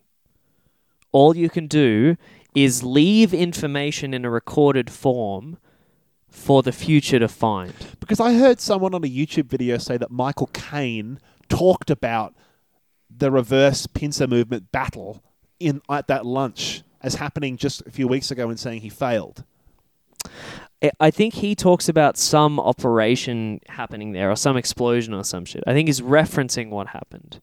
2 weeks ago there was a big explosion or something. But he doesn't talk about... I don't think he knows about the... Yeah, but the idea is that had already happened by the time they were having lunch. So they went back and did it. I don't know. It's so confusing that there's enough shit that I don't quite have a grips on. Like if you asked me to write down the whole That was plot. 2 weeks before the conversation that they have. Yeah, you're right. So if you are, but then I don't quite know, like, so then, but then they go forwards and have to, so are they stuck in this loop assembling these pieces forever or like what? Like I don't. No, so they're not stuck in a loop. So I think the way that it ends is they're all going to fuck off and not tell anyone ever where the pieces are and not get found ever. And then when they die, they will have hidden the pieces in such good places and not left any information about it such that no one in the future will ever be able to find them. Ever. And so the algorithm for this time travel bullshit can never be assembled. But then John Denver Washington still reverses himself and goes backwards years to then go and befriend Robert Pattinson. But then he ends up before the next version of him, and he can't move forwards in time. He has already set this shit up. Yeah. And then he lives back. You know what I mean? So he's already set the shit up, but he can't move. Once he's gone back, he goes... The latest version of him goes back to before one version of him, and then he can't move forwards in time again. So after he's done that, he can no longer affect the future version of himself, other than by like leaving a note in a place and his future version going to that same place and finding that note. I think this movie is trying to be too smart. I think that I maybe not. I don't know whether a lot of people have leveled that criticism at it. I don't know whether this movie is trying to be too complicated and it's too complicated for its own good, or whether Christopher Nolan thinks he's explained everything and he's just done it poorly. Yeah. I think it's the second one, based on the fact that the dialogue is kind of clunky and that there's a lot of exposition that technically explains what's going on, but you can miss very easily. I don't think those are little breadcrumby clues. I think that that's him thinking he's explaining it, and he's doing it badly. Yeah. It's annoying that the second half of the movie explains everything and it changes the way you think about the first half of the movie because it's forcing you to go back and watch it again. And I think that the movie, pacing-wise, is kind of frustrating because the first half of the movie has so much exposition and is so slow that I feel like it's almost not my fault that I wasn't paying attention as much to that first half of the movie. Well, you didn't know what to pay attention to. There's so much. There's so many. There's a few scenes that like don't really need to be there. Yeah. And there are all these little details, like the name of the painter is Espangio Arepo, or whatever. Which is a reference to some dumb shit that's where the word tenant comes from, by the way. Really? Yeah, there's Right. cute shit in this movie, and Right. I think it's just, I don't know, for me that's the level that they're thinking about it on. And then they Yeah. wrote this extremely complicated script. Yeah, I don't. No, I liked the movie and I enjoyed watching it, but I feel like it's not going to feel like that by hearing us talk about it. I feel like I enjoyed it in the moment, but again, I was so confused in the moment that I was kind of infuriated by it. I heard so I was looking up a bunch the of more I talk reviews, about it, the more I didn't like this movie. because this has been very. I'm sort of the same. I did not like it. I didn't have a negative experience, but I think this is the weakest Nolan film I've ever seen. Yeah. And the review that I think summed it up the best that I've found, or the tagline. This comes from Slant, written by Ben Flanagan. His slug line for it is, every time that Tenet stops to speak, it only emphasizes a hollowness within. And I think that is very... I think that's very eloquently put. I think every time this movie stops to explain something, it's only undermining itself. And I think it actually probably would have benefited from either explaining itself less or uncomplicating itself. Because it's so fucking complicated. To its own detriment. It's not like, oh, it's really smart and you have to be smart to get it. I think that it doesn't quite... There's all these questions that we've been asking that I think it should be obvious. In the same way as, like, I think Inception has a complex idea, but it explains it in a way that I think it's almost intuitive. I don't even think it is a complex idea. You're right. It's not that complex, but it feels like a complicated idea that is expressed in a way that is quite intuitive. Interstellar has complex ideas. The idea that when you get closer to a dense gravitational body, time moves more slowly from an external perspective, but for you it moves the same. It's like gravitational relativity is a core plot point in Interstellar. And I do not think that it struggles to explain it to an audience member at all. And I think that an audience member, is amazing. If you then went back and asked them to explain the plot of any of the rest of those movies, or like, oh, well, why does this work and how does this work? And what about with the 4 dream levels? Why does that happen like this, but for this character it happens like this? I feel like a lot of audience members wouldn't struggle to explain questions you would have. They might not remember, but if you ask them immediately after they came out, I think that you would struggle with this movie, and I We're think that struggling. and we've both seen it 1.25 times. I think that there are enough questions that you can't answer that I think it's the film's fault for not expressing its ideas properly. I agree. I think even just like the visual idea that I came back to with the piece of the algorithm being passed between the cars and bouncing around. That's and a good example. At the end of that, you don't know where that piece has ended up. That's a physical object, the location of which is important to the plot. Yep. And you don't know where it is. Like, because of the way that it's visually communicated, stuff that's moving forwards and stuff that's moving backwards, you go, yeah, if the guy moving backwards has it, does that mean he's sending it into the past? If the people moving forwards have it, does that mean they had it and then they lost it? Like, it's confusing enough that I feel like the scene where they were like, here's how backwards bullets works, they needed to have that for like, here's how cause and effect works backwards. And I feel like that's what that car chase scene was trying to do. Yeah. But it didn't explain it nearly well enough. No, and then it just happens in this conversation with the Navy SEAL before they walk into the turnstile when they have to save Australian Emily Blunt. Yeah. And and they just... They go through it, they say everything once, and if you miss it, you're fucked. Yeah. And it's like the core explanation for the way that the film works. And I realized in that was probably the moment where I kind of gave up. Like, I just had to... You turned to me a bunch of times and you were like, do you understand what's going on? And my answer was like, no. Yeah. I don't. I was always annoyed at you for that. But yeah, I was like, nope. You're supposed... What? Yeah. Well, someone has to, or else neither of us do. Yep. Neither of us understand what's going on at the moment. And I think there are a lot... And like... Not to toot our own horns, you and I are pretty switched on dudes. And so I reckon, really, I think fucking we're normal very people... turned on. Oh, yeah. Yeah. You and I, we're pretty barred up dudes. But I think about reverse time travel. I think of someone, like, I actually have, I don't know, I've spent time, like, looking at the way quantum physics shit works on the internet. I was interested by, gravitational relativity after I watched Interstellar and a bunch of other things I'd seen. So I went and looked up a lot of that info. Like, I've studied chemistry and I understand the premise of entropy and stuff. I think normal people are going to be so fucking lost that you shouldn't try and explain it to them. You should just literally do, we figured out a way to make shit move backwards in time. That's basically what they Movie did. onwards. I think No, that they you're spent overthinking so it a bit. long I think trying the to bit with the explain this entropy shit, and man. shit, they don't really spend that long explaining. They just say it. There's literally a bit where they say like, I agree with you that it doesn't explain stuff very well. But it's a there's sin literally a to bit say in the it film then. where they say like, oh, the entropy of stuff moves backwards after it's exposed to radiation. Don't think about it too much. You know what movie does this stuff perfectly? Day After Tomorrow. Because, sorry, Day After Tomorrow. Fucking Edge of Tomorrow. Also haven't seen it. Right, but it's a Tom Cruise movie with Emily Blunt where every time he dies, he wakes up again. It's Groundhog Day, but it's an action movie. it's caused by alien technology. And they never explain it. I think that I think They that never bother. I think that the explanation that they offer behind why shit can move backwards is fine. I don't have a problem with it. My problem is more with like the structural storytelling aspects of the movie. I mean, I think and it's about both. How like I think it's both because people are. I agree, but I think the mechanics are okay. Of like, if you walk into this chamber, one of you walk out the other side, and then other side you is moving backwards, so they can see forward you walking in reverse, doing exactly what you just did. even on that, the other side of the chamber. Even that was a bit confusing. To me. I'm okay with that being the most mind bending that this film ever gets, but it's Yeah. not. It's even more shit than that. They're like, then imagine both of you going to the same battle. Because you have to, because one of you at any point did.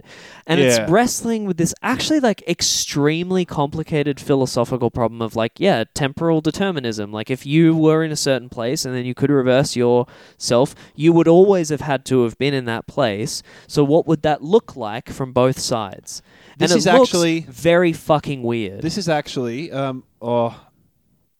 was going to tie this back to a related piece of media, but I don't want to spoil that. But no, Right. This is very, very, very, very, very similar in terms of time travel mechanics to something else I watched recently that I think has enhanced my understanding of the aspects of both, but they're both still fucking confusing. Yeah, right. And I think you and I have also, like, even, I know that it's pissing you off to get into the weeds on this type of stuff, but Yeah. you and I have much more of a tolerance for doing that than fucking your average audience members are going to. I don't and I think think this most- film is going to lose Yeah. most people. Well, I think the sort of people that like these sorts of, they're mainstream movies. Christopher Nolan's movies have I all think been this is the huge least mainstream successes. movie he's ever made. Yeah, well, I feel like I was going to be like, normal people don't talk about the movies afterwards. Of course they do. But I feel like this movie requires so much discussion afterwards and so much like, is this where this happened? I don't know, dude. But do you remember how no, we but were just talking about how Inception is like not a particularly complicated plot? People do you thought remember it how was when it fucking came out. complicated people felt like that movie was when it came out? Yeah. This movie, I don't even think people are going to talk about this movie that much because I think that they're just going to be like, they're going to be the sickos like you and I where we're like, but when he reverses himself. And then there's just going to be most people that are like, it was way too confusing. I didn't like it. Yeah, that's kind of how I felt about it. And That's how you felt about it. That's how I felt about it. And then at the start of this episode, I said, oh, no, but the more I thought about it, the more I liked it. Going through this conversation is the most I've ever thought about it, and now I hate it again. I don't hate it, but I just think there's not enough. I think it just made some really big mistakes. And No, like at the start of this conversation, I had thought, if you think about it, it makes sense. But the more I'm thinking about it now, the more I'm thinking like, no, there's heaps of shit that didn't make sense. And I'm remembering how I felt in the cinema. Right. And I feel like I walked out of the cinema feeling a bit empty and like I didn't get anything out of it. Well, and I don't think a movie should be held to account for its first time viewing because I think that there's some movies where that's not the point. The point is to go and watch it more than once. I think that is annoying when you have to pay for a movie, but but like I don't subscribe to the theory that all films should be completely interpretable in the first viewing. But I also don't think that that's usually what Chris Nolan is trying to do. And I'm not sure that this movie deserves going back and watching it a bunch of times. I don't know if I really want... I wanted to read plot stuff, but I didn't want to watch a whole 2.5 hour Chris Nolan movie again immediately afterwards. Maybe big fans would. But, it wasn't... For me, like, there weren't any particularly fascinating or interesting character beats. The most interesting thing was Elizabeth Debicki. Her character had an interesting arc, but even then I thought that her character turned into a bit of a pawn towards the end of the movie. Oh, she was... Man, I didn't want to get into the weeds on it, and so I won't. But I think the fact that this movie has only strong men and capable men, and then a woman that is so fucking frail, with the exception of, I guess, she can kind of take care of herself, but she's just so disempowered that she barely ever has any fucking agency. It's just a shitty move. The main character of this film didn't need to be a man. That's a bit of a trope in Christopher Nolan movies. Yeah, though. I think it sucks. The wife in Inception, the dead wife or whatever. Yeah. I think none of the characters in this film needed to be men or women, and the fact that they occupy the roles that they do sucks. I think that's a huge weak point of the film. I didn't even want to particularly touch on it because there's more glaring flaws to this thing. Yeah. This is like a 6 out of 10 for me. And I think that is And it's a 6 for a lot of reasons that aren't like the storyline. It's a 6 for the fact that like I don't know. I think it was poorly constructed. I admire the movie. how much stuff in a Chris Nolan film, if you watch something happen, they generally really did it. So like they really crashed a 747 into an aircraft hangar. Yeah. I like that type of stuff because it means that they, you know, I like that they actually did that kind of stuff. I like when you can tell that there weren't a lot of visual effects used in these types of movies. I'll tell you what, the effects were amazing. I want to know how they did all the reverse shots because I feel like he's going to have done it in a lot more of a grounded, real way. Yes. Than anyone else would have done. Well, he likes getting stuff in camera where he can. Yeah. So obviously you can't get the top half of a building, the bottom half of a building blowing up, and then the top half of a building blowing up in reverse or whatever the fuck happened. I don't know. I don't know how they did that shit. That stuff I'm really keen to see. Yeah. And that Warzone scene, I think there's an interesting enough stuff there, and it's well made enough that I think it's like this is not. I don't know. I think when you look at like a bad movie, this isn't a bad movie, but this is like a misguided movie. Yeah, but it just makes 4 out of 10 worth of huge fucking mistakes. I'll tell you what. I heard an old dude walking out of. When I went to get the tickets to our second session, I heard an old guy walk out of what must have been a session for this movie, and the usher asked, "How was it?" And the old guy, the usher says, like, "How was it? I heard it's really confusing." And the old guy said, "It wasn't confusing, it was confused." And I feel like that's a really interesting, succinct way of putting it. Is that the movie doesn't really feel like it understands its own premise enough to be able to explain it to you properly. Like, you know how in school and that people say the best way to understand a topic is to be able to explain it to someone else? Yeah. This movie can't do that. This movie wouldn't be able to do that to anyone. And it doesn't, so it can't. I think mechanically it could work. Scientifically, absolutely not. Like, scientifically, obviously it doesn't. Like, of course not. Otherwise, time travel would exist. But I know. But then, like, again, I just get so frustrated because they published papers from the science from Interstellar. Like, Interstellar works. It physically works. No, if you go into a black hole, you'll fucking die. Well, they don't know about. Okay, sorry. Literally, right up until the end moment where he does travel into a black hole. Well, they don't know what happens when you enter a black hole. Actually, they assume that you are crushed in it. Well, I don't know. Do you know? Have you ever been into a black hole? But all the planet shit, all the orbiting stuff, all of the trajectory shit, all of the light bending stuff, that all works. And so when they're telling you about it, this stops working very early on. When they're telling you about it, you buy it and it works in your brain. And so you're satisfied with the explanations.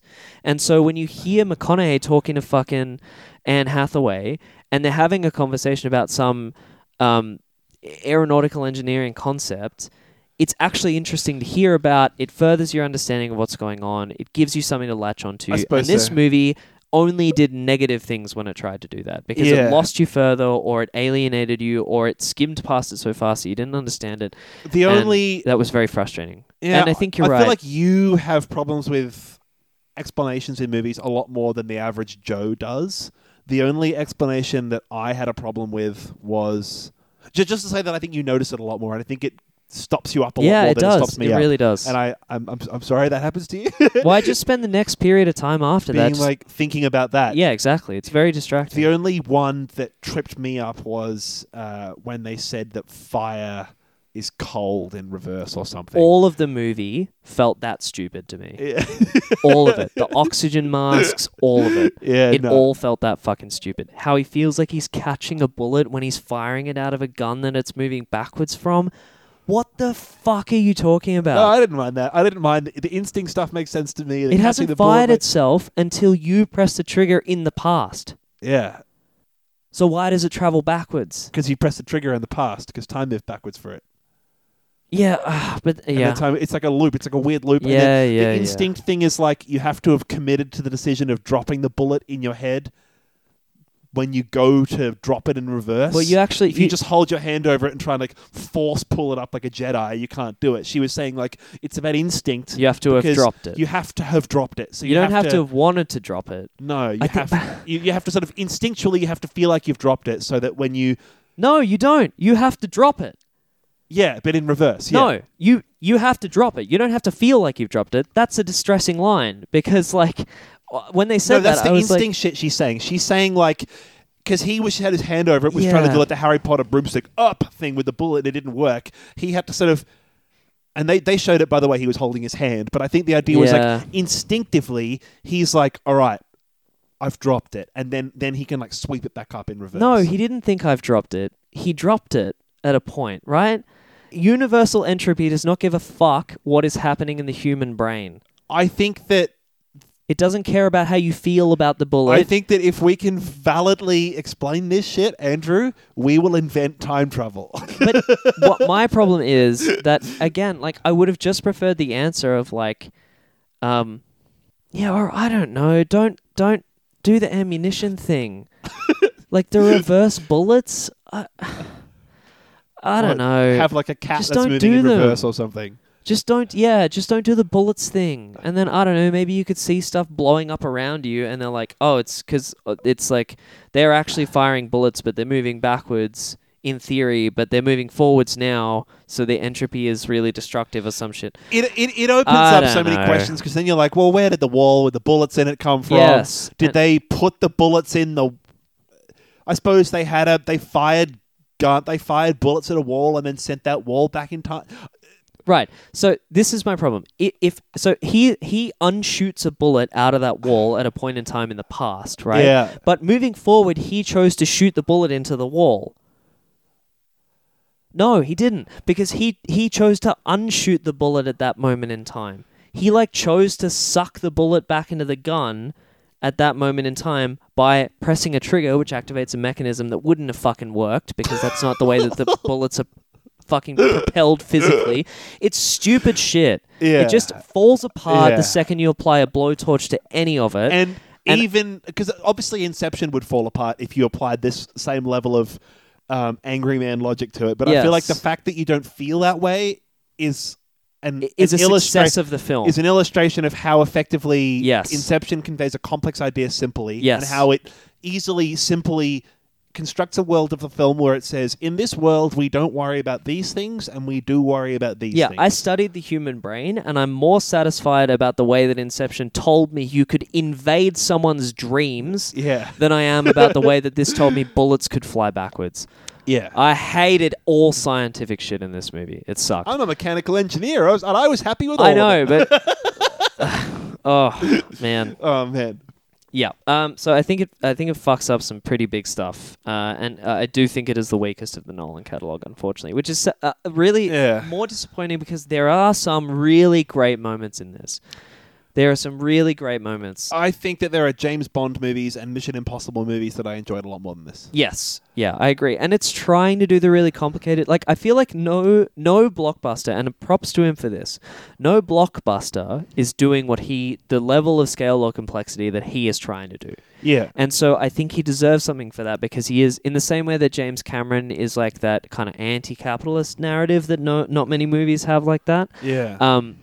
Chris Nolan, he's an old guard, right? He pushes for shooting on film. He pushes for seeing stuff in cinemas. Yeah. And he pushes for I'm not going to compromise on what my storyline is, even if it's fucking unintelligible. And I think up until now, it's worked for him. But I just think he dropped the ball on this one. Or maybe he didn't drop the ball, but it's just not... It doesn't work the way that he thought or hoped that it would. Yeah. Yeah, I don't know. But I respect him for it, and I'm glad that this got made. But like I said, it just scrapes by being better than the average. Yeah, I think I might end up watching it again. I might at some point. Not soon. I think I'll get value out of it watching it again. I know enough people that have expressed interest in wanting to see it that I'll probably go to one of those I'll come watch it with you kind of things. Yeah. I don't think I'm gonna. Yeah, I don't know. I'll watch it again, but I feel like it might even just be more of an exercise in frustration. Because you'll watch it again and be like, oh, how was I supposed to pick up on that the first time? I think because the science stuff's not going to change, but you'll understand certain things that happen more, and so I think each viewing of this will be better than the last. Yeah. I will say that. I feel like as a closing thought, the way you said some films are supposed to be much more than once reminded me of how frustrated I was watching Mulholland Drive. Yeah, I was thinking about that when you were talking about that. I think that the difference in the way that we feel about these movies, for me personally, is the fact that with Mulholland Drive, I feel like he was trying to make a very specific point and it was my fault for missing it. Mm. Whereas I feel like with this movie, it's the film's fault I missed it. Okay. Interesting. Like, I feel like I was paying attention and I was ready to play, and it's the film's fault for... It threw a bad pass. Yeah, and Yeah. I feel like it's like, no, mate, I didn't have to watch Inception more than once. I wasn't this confused after having watched whatever it is just once. Like, I think it's the movie's fault that I was this confused at the end, not my fault. I'm very interested by the fact that we probably should have talked about this a little more, but that you were watching Dark at the same time, because that is a series that explains.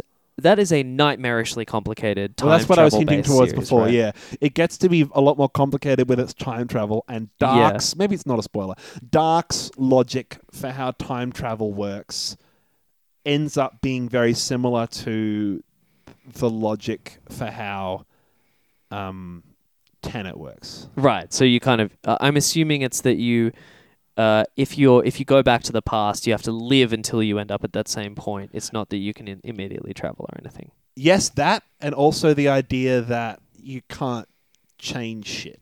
Oh, it's deterministic, right? Yeah. Yeah. I think those two things, I think they subscribe to the same model of time travel theory. Like, if you assume that you have to live in the setting until you get back to the same point, you also would deterministically there. I've had a very frustrating 2 weeks. Yeah, but I wonder if this should have been, and obviously Nolan doesn't make series, but I wonder if this concept is too complicated for a movie. I'm starting to wonder this. I'm starting to wonder if there are concepts that are just too complicated for films. I think that there are maybe just too many set pieces. I think he wanted to get too many levels of complexity into this. Yeah. That it wasn't enough room in this for like one movie. Like, he can't do the giant pincer movement thing and the car chase thing and this thing and that thing and Get that rid thing. of a couple of things, have some better dialogue. Yeah, exactly. Yeah, like the I would've car liked chase could have been the end of the movie. Right. That I did have that exact thought, that he probably could have set this up like a normal heist movie would have had one of these things be the end scene that it all led to. Yeah. But he had like 6 big fucking set piece moments that that it really did. Yeah. Yeah, okay. So, I mean, I think it's worth seeing. It's definitely not worth getting COVID over. So if you are at any fucking risk of getting that virus and you're like, maybe I should go and see Tenet in a cinema, fucking no. I suppose Wait that's a for good point. something This is else. a dumb thing to say, but if this had been Inception or Interstellar, the risk taker in me would have been like, yeah, roll the dice, man. It's Interstellar. It's pretty good. Yeah, this isn't worth like... If I lived in a city with any active cases, I would not have gone and This seen movie this is movie. not worth taking a dumb risk for. No, if I it's had, really not. If I had taken a dumb risk, if I had to travel interstate to go and see this movie, I would have been upset at myself for having done that. Yeah, it's not worth a lot of effort. It's worth going and seeing if it's free and or if you're able if it's free, fuck it. if you're able and it's safe to do so, then it's worth seeing. But Yeah. God. Yeah. Also, if you got a decent TV and shit at home, probably just watch it at home. But if you're taking your health advice from 2 hours into 2 idiots on a podcast... That's very conservative health advice, to be fair, but yeah. Oh, well, is that all? I think it's a bit. I think we've tried to sort of steer towards wrapping up a couple times. Is this it? Yeah. You mean Okay. you've tried to do it? That's right. No, I feel like every time we've gotten back into it, it's been valuable and really interesting. Yeah. But I feel like we could talk about how much this movie doesn't make sense for hours. Yeah. And we have successfully done so. It is. Oh, I will say, this is the first movie I've seen in theaters since Sonic the Hedgehog. Oh, that's not for me. Yeah, because you went once, but Yeah.